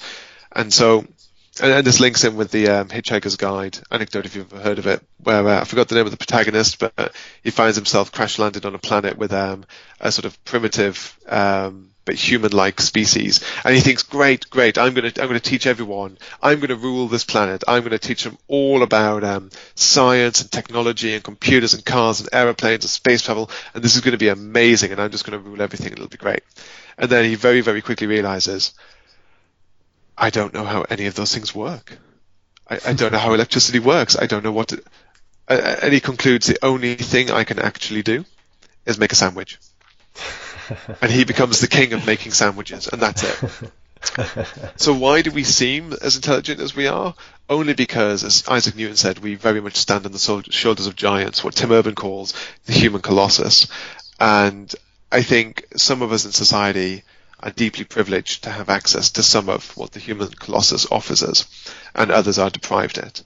And it's that inequity that I think we need to close down. So if we sort of come full circle and back to this child in the classroom, would he be better off solving problems? Even if in some small way he would be, I would probably still teach the same lesson, because it is a mass system, and we need to eventually come to terms with the fact that we have to deal in probabilities. And for me, the way to direct those probabilities is what can I do that is going to lead to the most probable outcome of 100% of children learning as much stuff as possible. And if he knew everything absolutely everything that I was going to teach in those lessons, then that wouldn't be ideal, and I might look for some sort of solution. I had a situation like that with a girl I taught who was an actual genius in my placement school. She was in year 8. She could have sat the GCSE exam and got an A star there and then, but she had a phenomenal ability to filter out everything going on around her. And I just got her a laptop. I found loads of lectures on advanced mathematics and just gave them to her to watch, and then she typed up notes, and occasionally we would talk about these things, and she just learned incredible amounts and got really excited about mathematics. So maybe I'd do something like that if it was that kind of situation. But can I ask Chris as well, just because I'm just thinking of the questions that I've been asked before with this, just on a real kind of mundane practical level here. You mentioned for this child who had solved simultaneous equations before, you would perhaps introduce extra complexity within the examples that you gave. So perhaps we'll have some fractional solutions or negative solutions. Just on a practical level, how do you cope with the fact that perhaps every child's not going to be able to answer those, and in fact it doesn't actually matter that every child's not going to be able to answer those, because they're not going to impair the kind of development of the skill that they need to bring everything together to solve the ultimate goal, which is the simultaneous equation. So what happens do other children access these questions? Do you kind of hold them in reserve and just give them to certain students? What happens on a practical level with those extra complexities? I wouldn't include them in the whole class instruction. I would include them in a worksheet. Right. And it'd be the same worksheet for everybody. And then if you've got children who are sort of whizzing through the early ones and they get onto those ones, that's great for them. And if you've got other children and that feeds into that idea of overlearning as well, and so practicing beyond, and also interleaving, so bringing back things that you've learned previously to it. And for the others, hopefully there's lots of stuff in there that they can immediately be successful with. And if these things, I would still hope that if you got the instructional sequence right, that they would actually be able to have a go at those. But if we're talking non-calculator here, then, okay, there's a bit of additional arithmetic complexity. If what is making those two children different is a variation in their working memory capacity, then it is just inevitably going to take them longer to process the numbers. Yes. And so fine, maybe they don't get through as much, but it would be nice if they, I think in an ideal world, I would still like to have that same expectation of them, that they try and they work through it, and they're just working through it at a slower pace. And are they, what are you doing, again, just purely practically with the answers here? Are you going through the answers to this particular worksheet? Are you projecting it up on the board? How are you dealing with if students have got things wrong? My preferred solution is to provide them with the answers so that they can check for themselves. Yep. This becomes increasingly easy when you are dealing with more increasingly complex or multi-step problems like this, because you can give them the final solution without giving them the process that takes you from start to finish, for example. When you are dealing with something which is a single step, I mean, if you were practicing times tables in a primary school, for example, it's tricky to give them all the answers, I suppose, because, you can get children who would just copy the answers across. Yeah. But then part of me would still just like to, because it is, if you can get the culture right at least, it is easier. But it's not just easier for you, it's easier for them. It's nice that you get to keep checking whether or not I have this right or wrong, and stretching yourself that way. I always liked having the opportunity to check the answers from textbooks when I was in school, because I wanted to know if I got this right, and if I had it wrong, then I want to try to figure out why I got it wrong. And I suppose that's where it gets tricky, is when you get you can't figure out why you've got it wrong, and there's only limited teacher resource. Then what do you do? Ideally, you would just move on to the next one and ask those questions at the end. But what tends to happen is you get so frustrated by the fact you don't know why this has gone wrong, that sometimes you just get locked onto it. Fantastic, Chris. Right, what about concept number 5 then? Okay, we finally got here. So we had 3 at the beginning, which we knew they'd already been taught, and we put them in the beginning of the lessons for 4 out of 5 lessons, and recapped, made sure they could still do it. Concept number 4, identifying when equations are unsolvable, because that's the in. Eventually, the whole point of this exercise is to reveal that with a bit of additional information, those equations can be solved. Right. And then part 5, which was one of my absolute favorites, and I've shared the actual sequence for this in a few different conferences now. I said that number 4 I treated as a correlated feature concept. Number 5 is what Engelman describes as a transformation. And this one took me so long to get my head around, and I think I've sort of understood it. At least I've understood it to some degree. So with number 5, we wanted people just to be able to add and subtract 2 or more equations. And this was a bit of a revelation for me in 2 ways. First was how I taught it. And this is the example where I put a single pair of equations on the board. I put 3 boxes underneath them, as if to say this is where the answer is going to go.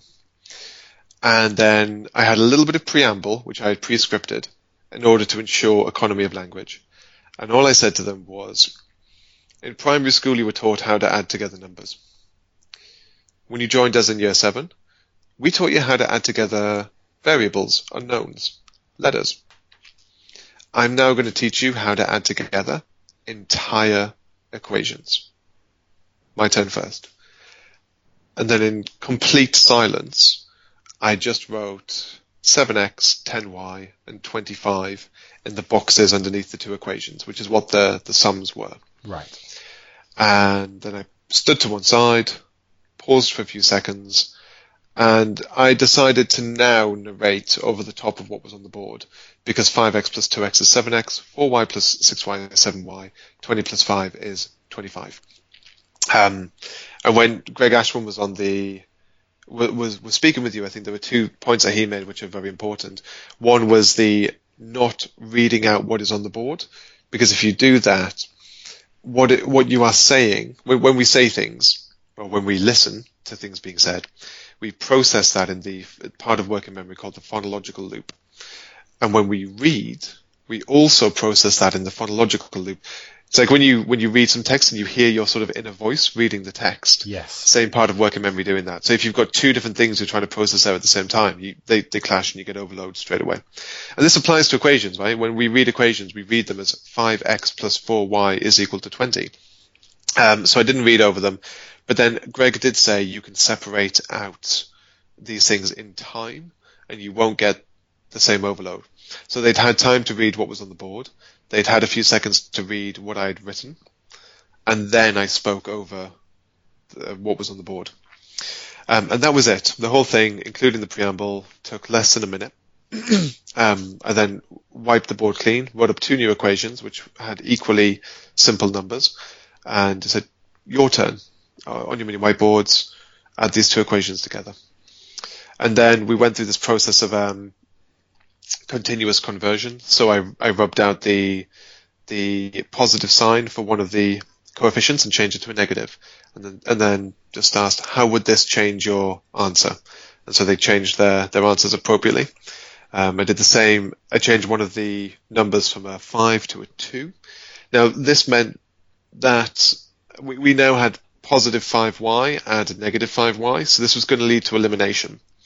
But this elimination was incidental. It was just a part of the sequence. And if you think about how simultaneous equations are normally taught, you start right at the beginning, just trying to eliminate a variable. Yes. Here, we were teaching addition and subtraction of equations. Elimination was incidental and just happened as a part of it. So when I was talking about differentiation and how this might be a good example of it, all of them are having to think about what's changing each time. This is interesting for all of them, and every single one was successful. What was interesting with these is I was getting a mix of response. I got some 0 Y's and I got some blank spaces, and then I could hold up the boards and have a conversation about why both are correct and which might be more desirable than the other. But it was just brilliant seeing, again, the kids who are the weakest in the room still being successful, because the numbers were really easy, and I taught the concept so carefully and so clearly. We had to go at subtracting equations. Subtracting equations was fine, but then we started adding in lots of negative coefficients and subtracting lots of negatives. I dropped my success rate down to about 50%. So we went back to addition. But I swapped the order of the variables round. So x plus y, and underneath y plus x. And about 50% of the room didn't spot that, and so wrote the right numbers underneath, but not really the right numbers. But then a wonderful thing happened when I pointed out the mistake. It was like this glorious moment of, oh, you should have got that. As in, they knew, they understood what was wrong immediately, and now this is the kind of mistake where they'll never make that again. They'll take care in future. And then one of the next equation in the next set, I just rubbed out the x term. So one of the equations just had a y. And then on the equation above, I rubbed out the y. So there was just 10x equals 12 and 2y equals 8. Add them together. On the next one, I put up a pair of equations that didn't have any unknowns in them. 5 plus 10 is 15 and 2 plus 8 is 10. Add those together. That was great. The fact that this isn't a thing that you do with algebra. This isn't a thing that you do with letters necessarily. It's just a feature of equations. I mean, and again, one could argue that there's a deeper understanding here which is not being conveyed. The fact that the left and right are literally expressing the same things. Therefore, when you add these two equations together, you're literally adding the same two things on the left-hand side as you are on the right-hand side. So of course they're still equal. But then it's just about identifying all these different bits and teaching them separately rather than trying to teach them all at once and hoping, like Heather Fern says, just hoping bits of it will stick. Yes. You're really intentional about it. I want all of it to be learned. I'm going to separate it all out, one bit at a time, make sure they get it, and then we'll move on. And it kept going. I then, up until now, I'd set up all the equations for them. This time, I put them in a line, like this equation and this equation, add them together. So they had to do the column addition, line up the columns themselves. We then chucked in an equation that didn't have any x's and y's. It was a and b. What are you going to do now? You've got 10x and plus 5y on the left and 2a plus 3b. What do you do? We took the same two equations and added a 3x to the right-hand side of one of them. What are you going to do? And again, the success rate was still always consistently 80 to 100%. And then the last one, we started doing like one of those little addition column problems you can get. Instead of, add them together, what do you get?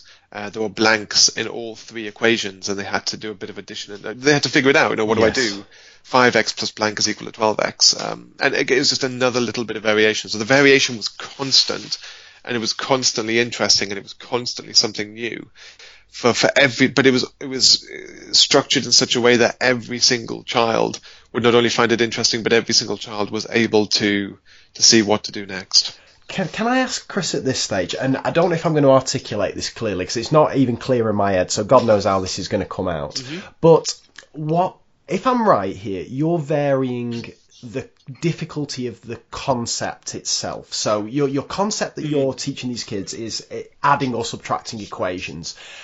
What I believe you're not varying, and I wonder if you're not doing it for the reason I think you're not, is you're not, for example, including, say, fractional coefficients or something like that. Because I believe that there's a danger in interleaving, that if interleaving comes in and it impairs the chance of a student understanding a new concept, then it's potentially dangerous. I think interleaving should come in after a concept's secure. And I think sometimes I see dangers here where people vary things, but they vary the wrong things, if that makes sense. They vary things that aren't to do with the actual concept that you're trying to convey at that moment. And actually, if a child, for example, has a trouble with fractions, then that's actually going to make them think, right, I don't understand the actual concept that's being taught here, which isn't anything to do with fractions. It's addition or subtraction of equations. Does that make sense? It makes sense, but I'm not sure it's quite correct, and I'll explain why I think that. And the concept, I would say, is being held constant. Just add two equations. So right. At every single step, what has hopefully been thoroughly communicated is you are adding this bit to that bit.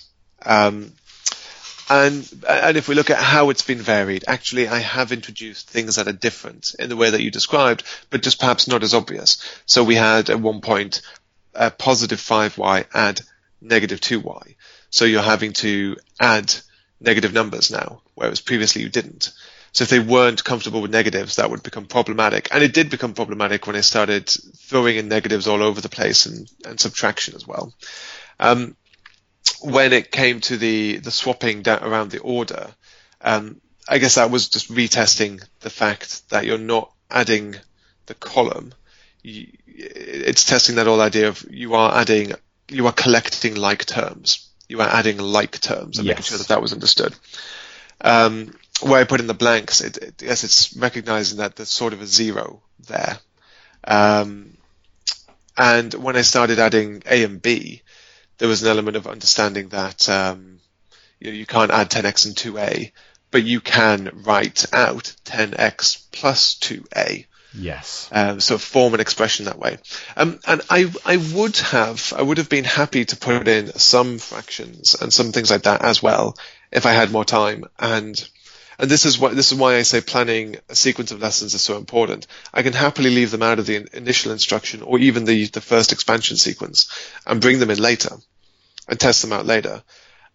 But again, I almost say that the biggest thing in terms of the variation and controlling variation is how much is varying from the last question to the next question. Yes.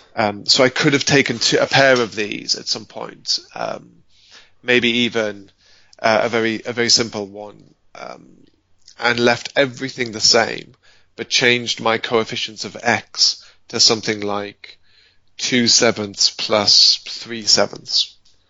I kept it very simple to begin with. But now there's fractions. But if something goes wrong at that point, Chris, if it becomes clear that your students aren't comfortable with fractions, what happens then? Because then you've got a decision to make, right? Because do we then put the lesson on hold that we're dealing with here to sort out these fractions, or do we say to the students, all right, actually, I'm gonna come back to this at a later date. It's not crucial for what I'm trying to convey here that you are able to understand fractions, so I'm going to actually just carry on. We'll park that for a bit and come back to it. Because I think that's often the danger, right? When people aren't, and I'm not saying that you're not being careful with your examples, but sometimes when problems emerge that perhaps aren't that the teacher hasn't predicted will emerge, I think then you've got a difficulty whether you deal with them head on there and then in the lesson, or you park them and deal with them later. So just hypothetically, if your students had problems with fractions there, what would you have done? Well, I don't have to answer this hypothetically, because I did run into this problem when I started trying to teach them to subtract equations. But in particular, where we were subtracting negatives. So I had one in the sequence which was something like negative 10x plus 5y is equal to 12. Right. And negative 3x plus 5y is equal to 8. And I asked them to subtract that. So I was asking them to take negative 10 and subtract negative 3. Yes. And I was very much, like I say, my success rate was only 50% now. I was losing about the bottom half of the class. But I did recognize that I was losing them, not because they hadn't understood what we were trying to do, but because they were struggling. They were putting in like the classic negative number mistakes. Yes. In terms of their answers. So I knew that the problem was with negative arithmetic. This isn't a lesson on negative arithmetic. Exactly. Exactly. So I moved on. So I switched back to positives. I switched back to addition, and I started doing different things with those instead. And I broadly stayed clear of the negative numbers for the rest of that lesson now. But I have also put a flag in the sand that, in my mind, mental flag, these kids still have a problem with processing some negative arithmetic in their minds. Got it. Okay. No, that makes perfect sense. Thank you. And I think there's one last thing worth saying about the sequence before wrapping it up, and that was concept number 6. And the reason this one's interesting is because, remember, concept 4 was identify when equations are unsolvable. Yes. E.g. 3y plus 2x equals 10. Concept 6 was identify when equations have an infinity of solutions. E.g. 3y plus 2x is equal to 10. Flipping heck.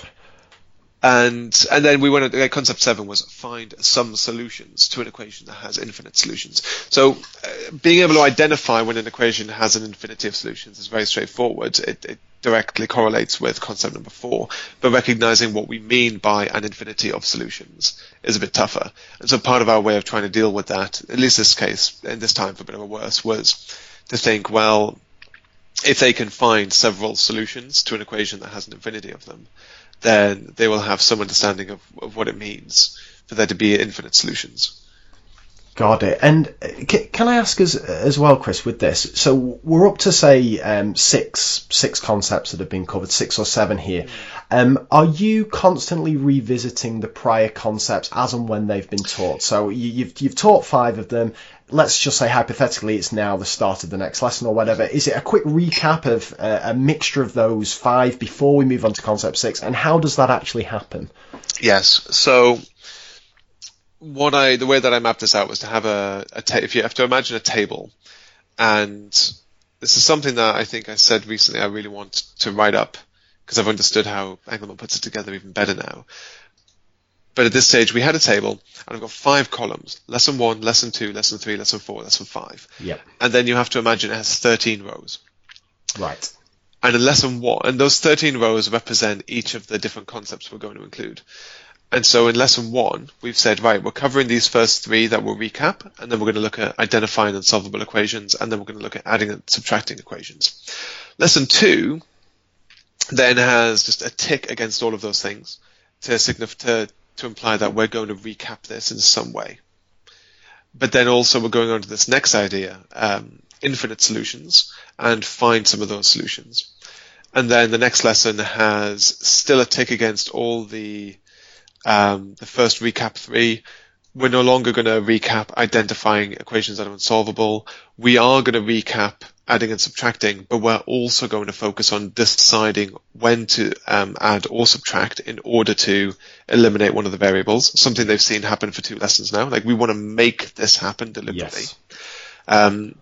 Recap, identify infinite solutions, and then we also introduced identifying infinite solutions along a graph. So we started introducing the graph stuff, and it carries on like this. We just identify for each lesson, what are we recapping, how long are we spending on it, what is the new content. Got it. Fantastic. And my final question, again, this is playing devil's advocate a little bit here.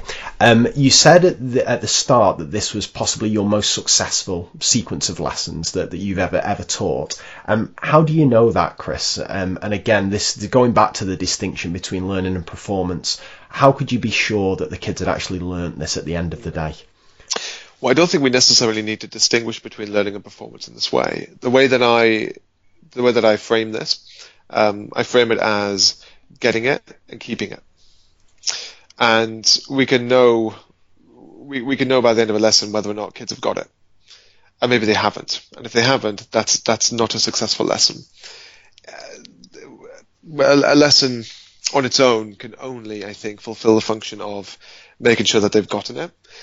And it can contribute to the enterprise of keeping it, which obviously is something that requires a lot of long-term structure.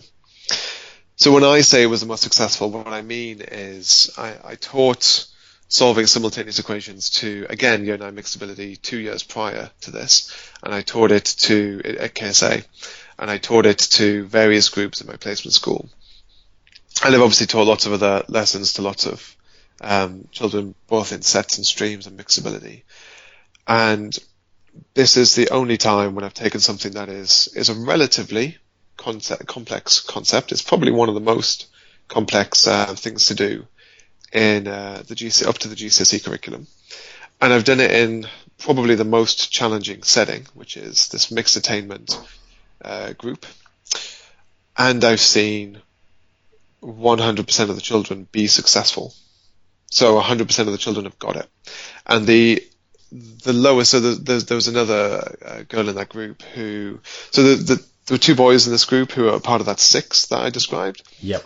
And when I finally put all of this together for them for the very first time, and I introduced this idea of, this equation. So I started off with this equation. I asked them, can this equation be solved? No. Okay. So I got that column response. Can it be solved? No, it can't. Great. And then I wrote up another one, and I said, these 2 equations can be solved together. I'm going to show you how. I went through the whole thing from top to bottom, took me about a minute and a half. I did the whole thing in absolute silence. I left it all up on the board for a little while. I then sort of asked the question, have I explained that clearly enough? And KSA, you'll have heard about the clicks. Yes. I got a sea of clicks from the room.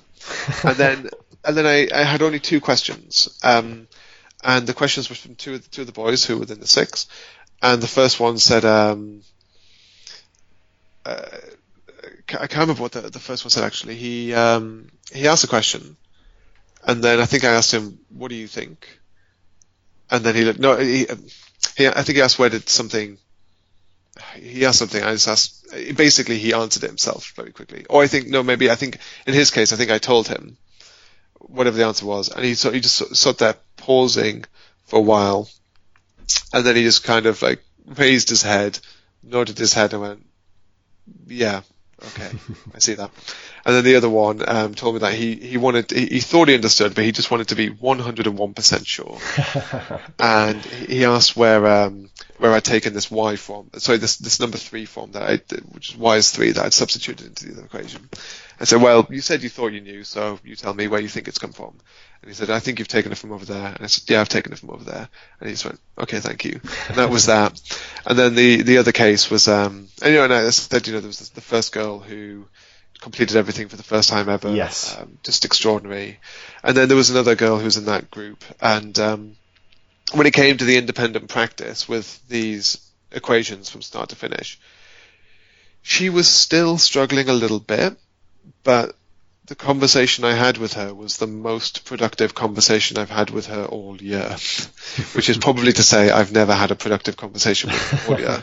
And this is one of the things that I could feel horrendously guilty about. I try not to, because it's simply, I just literally don't know. No one's ever showed me how to teach in a way that means she will be successful.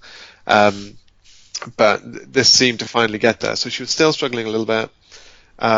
But we talked through the examples, and she was following along, and there was lots of positive affirmation that I was getting from her, and then she was trying them on her own, and she was getting it. So in terms of getting it, they were all there.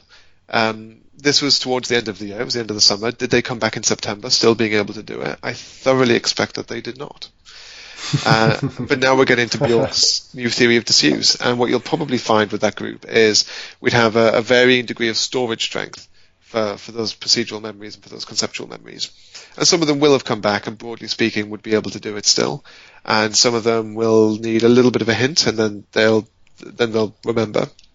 And then the weaker the storage strength, the more and more information you'd have to give them before they remember. And I suppose the key question is, if you show them again from start to finish, do they finally recognize? Can they recognize, if not recall, what it is that you're doing? Yes or no? And if the answer is no, like not at all, and they can't even follow it, then there was probably practically zero storage strength there.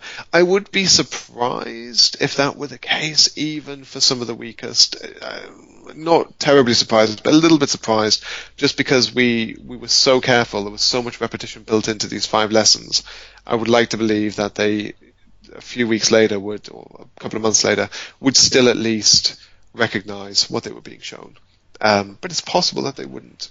And this is why long-term, careful, strategic planning is so absolutely important. Dylan William, actually, and you noted this when you interviewed him, he did say that he thought cognitive load theory was the single most important theory the single most important thing for every teacher to learn. And I replied saying I disagreed, and that it was only the second most important thing for everyone to learn, because I think that Bjork's new theory of disuse has to trump it, just because I think that we are viscerally aware, for the most part, when pupils do and don't get it in the moment in the lesson. We know when they haven't understood here and now, but we are terrible at recognizing the fact that they're going to forget everything so quickly, and then structuring our curricula and in order to account for that and in order to build storage strength. So the reason I think Bjork's is actually the more important theory to be aware of is because I think it speaks to one of our blind spots. That's fantastic, Chris, that. And that has teed us up perfectly for when you return for part 2, and we can dig deeper into that. But I'd just like to ask you one more question, if that's all right, of course. just to conclude this. And that's just to end on a downer, as I always like to do. I wonder if you could talk us through a time when a lesson hasn't gone to plan, Chris. And crucially, what did you learn from it? So much, Craig. So much. I first read about cognitive load theory and the importance of explicit instruction more or less around Christmas in my first year of teaching. So I'm 4 months into teaching. It completely changed how I thought about the classroom, and how I thought about classroom teaching. And I'll read out. I used to write out these reflections, as you're expected to do, and I'll read out part of one of the reflections that I wrote following some of the things I was reading. Everything I thought was wrong. I've been expecting far too much of my pupils and have been encouraged by the successes of a minority at the top of each class. In attempting to directly teach relational understanding, I have been attempting to teach expertise. I have ignored the least able in the tenuous hope that I'd find some future solution, and unwittingly communicated the idea that it's their fault that they're not learning because they are too stupid. Look, these other guys get it. Why can't you? Are the words they probably heard, even if I never spoke nor even thought them. So in future, I need to focus on solving problems, not building understanding. I need to ensure there's a period of direct instruction from me, which tells them exactly what to do and how to do it. All exposition from me needs to be focused on making it as easy to remember as possible. That means starting with concrete examples, ignoring specialist language until later, minimizing abstraction until later, and designing lessons and concepts around narratives, as well as creating mnemonic devices. Understanding will come to them naturally if I provide a sufficient variety of problems over time and deliberately point out the links between what we're covering now and what we've covered in the past. So that's brilliant. I love that. That is absolutely brilliant. You have to sort of forgive the somewhat obtuse thinking and language that is demonstrated in places there. I was only 4 months in. I think a lot of the intent hasn't necessarily changed over these years, but it's been deeply refined in a lot of ways. I would change some of my language in certain ways. I'm not sure if I describe it as solving problems, for example.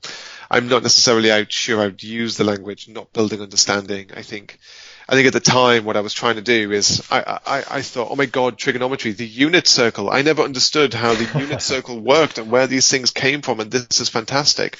So I'd go in and, I'm not going to just teach you how to use sine and cos and tan to find lengths. I'm going to show you how to derive them from the unit circle. And it would just all completely go to pot. It was terrible. And so this is kind of what I meant. And I still hinted that at the end. I mean, I said understanding will come to them naturally. And I think some of that is probably still true. But I think there's also things that we can do very, very explicitly to ensure that understanding has deepened. But the reason I wanted to share that is because you ask for a lesson that went wrong. Imagine what I've just said and the bold claims I've just made. And yet actually, for most of the rest of my first year, I didn't do any of that. I still kept asking questions like, who knows how to solve this? What do you think? I dove into the standards units and pulled out their card sorts, and I do all kinds of activities with them. I kept doing all of these things, despite the fact that I'd explicitly said I wasn't going to. And I think this is fundamentally important in a couple of ways in terms of teacher development. One of them is it's sort of not enough to.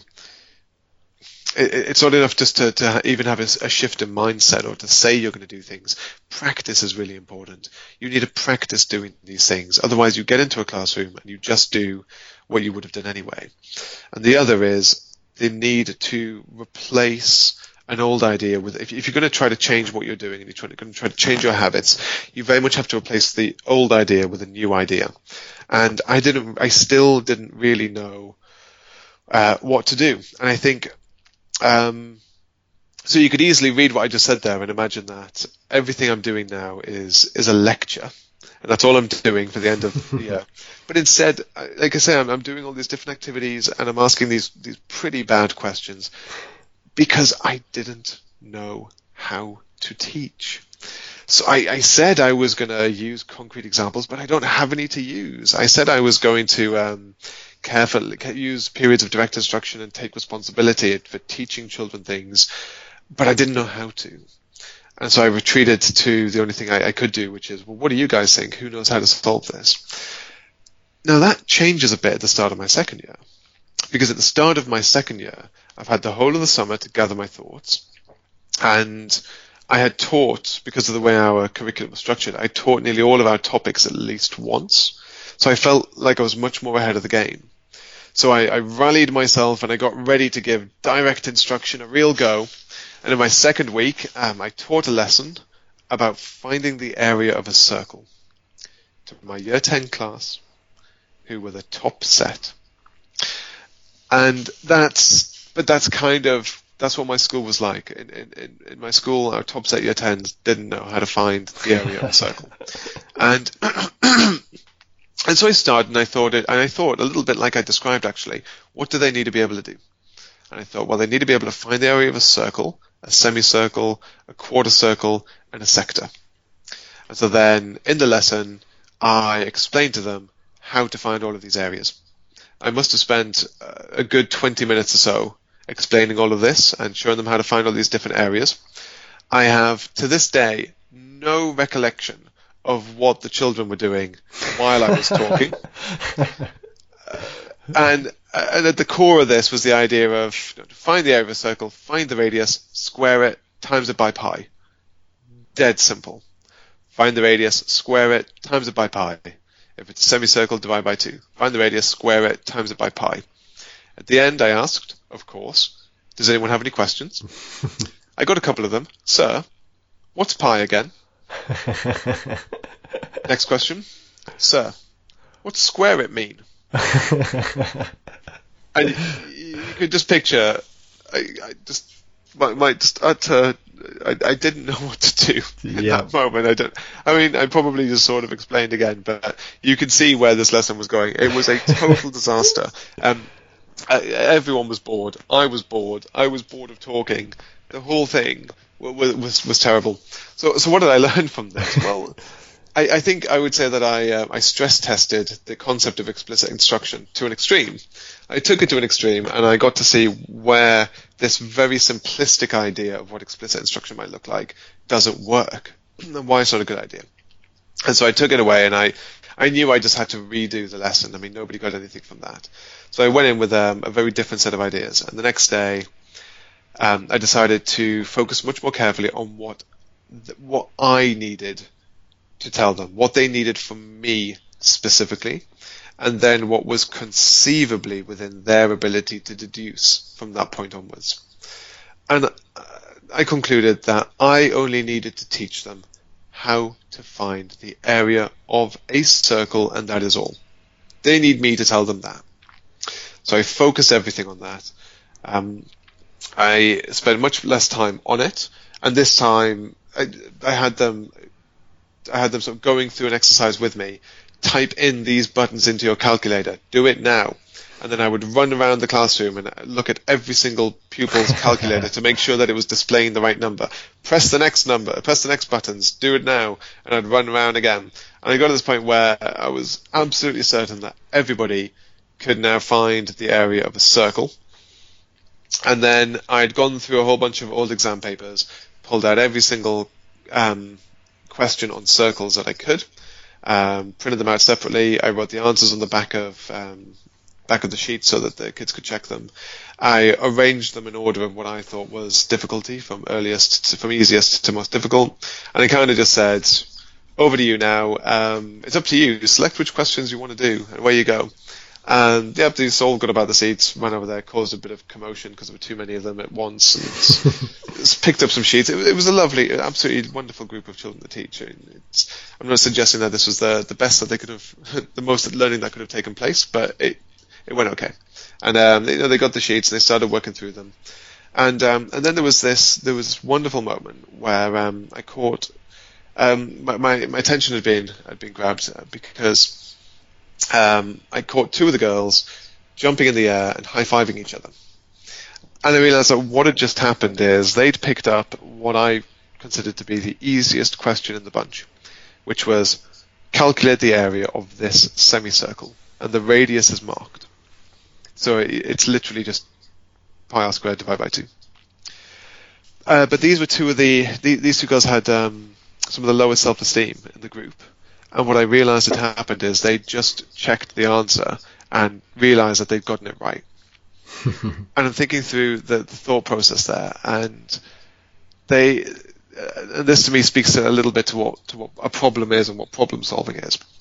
There were pupils in that group who knew how to find the area of a semicircle. No big deal. They could do that. These two pupils didn't know that, but they were told how to find the area of a circle, and they were left to figure out how to find the area of a semicircle for themselves. Now that's really easy to do. It's a very small logical leap. Granted, if I were doing this properly, or if you're dealing with much younger children, then you might want to show them. You do something to draw the connection between dividing by 2 arithmetically and halving a geometric shape first. Sure.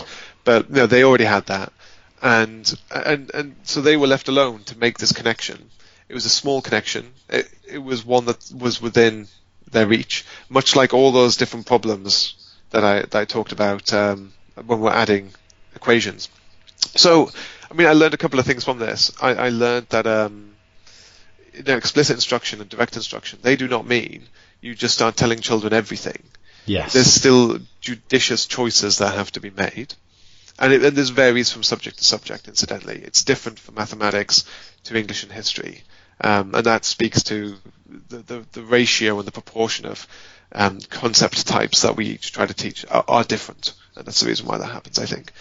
But also I learned something about the importance of like problem solving, as it were, even if it's what I might just call a micro problem. It's not a big, rich, complex, low floor, high ceiling problem, or a big investigation.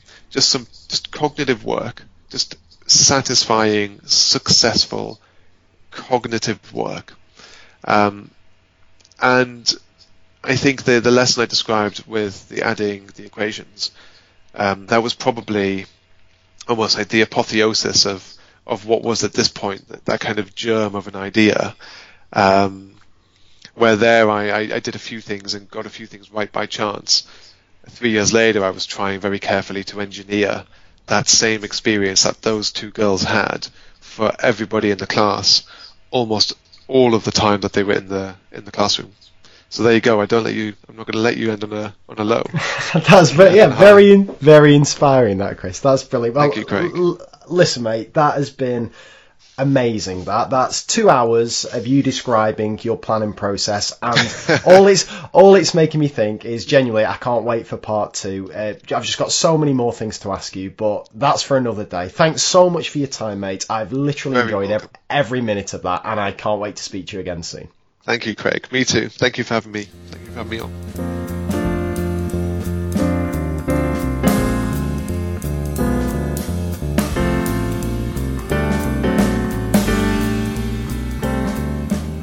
So, there you have it. There was my interview with Chris Bolton. I really hope you enjoyed that one and got as much out of it as I did. I flipping loved it. And I'll tell you why. It's because nothing makes me happier than listening to teachers describe how they plan their lessons. Because for me, planning is the single most important thing we as teachers do. Of course, the actual delivery of the lesson's important. Of course, the relationships that we have with our students is important. But without that plan, everything else falls apart. So listening to Chris dissect for 2 hours exactly how he plans his lessons, it just blew my mind. I thought it was amazing. So in terms of a takeaway, there's just 2 things I want to focus on that really caught my attention from listening to Chris. The first was the point that Chris made and Danny Quinn made it, and that's that the lesson is the wrong unit of time to be thinking about when we're putting a plan together. And I've been guilty of this for much of my career. At the start, when I was an NQT, and I was just bombarded by the workload that just hits you in your first few years of teaching. It was very much, right, let's get through Tuesday. Now, survive that. It's 3:30. Look at my timetable. What have I got tomorrow? Right, let's start planning tomorrow's lessons. Get through Thursday. Right, what have I got tomorrow? Let's plan Friday's lessons. And then you're doing it in a very segmented way. You're looking at lessons isolated from the sequence of learning. Now, as I got better at managing my time, I would then plan things by week. So what I would love doing is, well, not love, but flipping heck, getting up on a Sunday morning and planning out my lessons for the week. Now, that was a bit better because almost by definition, you will be planning longer sequences of lessons. So I may see my year 9s 3 or 4 times in that coming week. So I can plan a sequence of 3 or 4 lessons. And even then, I was finding it easier. It was a lot quicker for me to plan 3 lessons together than it would have been those 3 lessons in isolation. And there was a more kind of coherent structure to them. And yet still it was a little bit segmented. Still I was focusing on the individual lessons and not really seeing the kind of continuation and the links between them.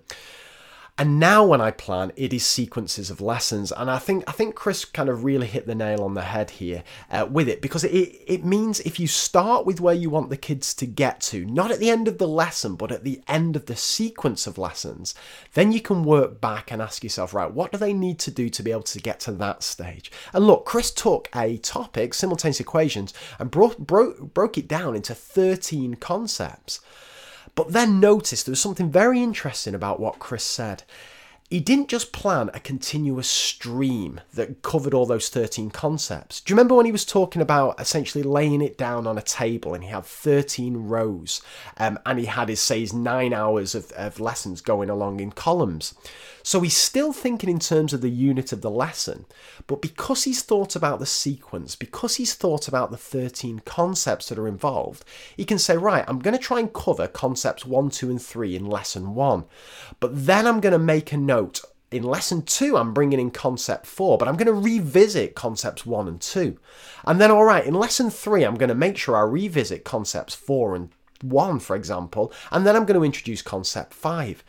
And this allows for interleaving. And for me, interleaving and spacing and revisiting things is the absolute key to learning, because it respects how human memory works. It takes advantage of the testing effect. If you listen to the Bjork interview that I did last episode, this retrieval actually changes long-term memory. It improves it. And I think it's only when you plan a sequence of lessons as opposed to individual lessons can you really build in this interleaving, whether it be interleaving of concepts that are required to understand this new thing, as Chris was saying in simultaneous equations, or bringing in prior concepts such as fractions, decimals, negative numbers, and so on. But I think it's only when you plan sequences of lessons and then take that sequence, take the concepts that comprise it and build them in, sort them out into your individual lessons, can you interleave and space successfully. So I thought that was fascinating. And also, the last thing I'll say on this is it just makes me realise how dangerous observations are. Because almost by definition, if you are being observed, and everyone does this, you focus on the lesson. You focus on that lesson. And even worse, if you're being observed for a chunk of a lesson, say 20 minutes, you focus on that chunk. And there's an inherent implicit need to demonstrate some kind of progress, make that explicit, especially, as often is the case, you've got a non-subject specialist observing your lesson. And that's why observations that are just kind of generic observations, somebody comes in and tries to figure out what's going on, are dangerous things. I really like what Danny Quinn said, I think it was in the first interview I did with her, about observations at Michaela, how they have a definite goal in mind. It's not just a generic observation. It may be observing how you question students, or how you respond to behaviour, or the routines that you have when kids sit down. I think observations for that are good. But observations trying to judge progress and trying to judge learning, I'm not a fan of. And that kind of speaks to me that we need to move away from the lesson, and certainly move away from the chunk of a lesson, and start thinking about sequences. Anyway, second thing I wanted to talk about.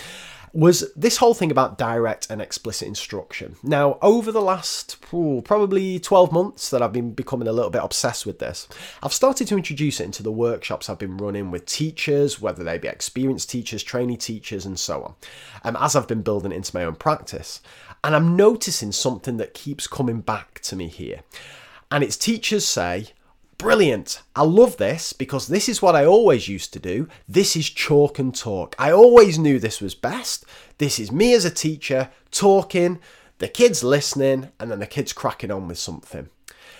And I think there's a bit of a danger with this because for me, direct or explicit instruction is not chalk and talk. It certainly is teacher-led instruction. There's no doubt about that. But there is so much more to it. So for me, some key aspects of good explicit instruction, firstly are the planning, and we've heard that with Chris here, breaking it down into small steps. Notice how Chris mentioned scripting his responses, scripting the explanations he was going to give to keep it concise, focusing on the language. Planning examples. I am flipping obsessed with examples these days. You heard that when I interviewed Daisy Christodoulou, and I'm going to be digging more into that with Chris. I think examples, the choice of examples that we go through with our kids and the questions that we then give our kids to do, I think are the key to teaching. So that is absolutely crucial when it comes to effective direct or explicit instruction. Then we've got modelling. Modelling's not just a case of the kids shutting up and you going through examples. We've got to bring in the findings from cognitive load theory. We've got to make sure that the things that are in kids' working memory are the right things. We've not got extraneous load in there. We're presenting materials in the right way. We're doing worked examples in the right way. Then there's questioning.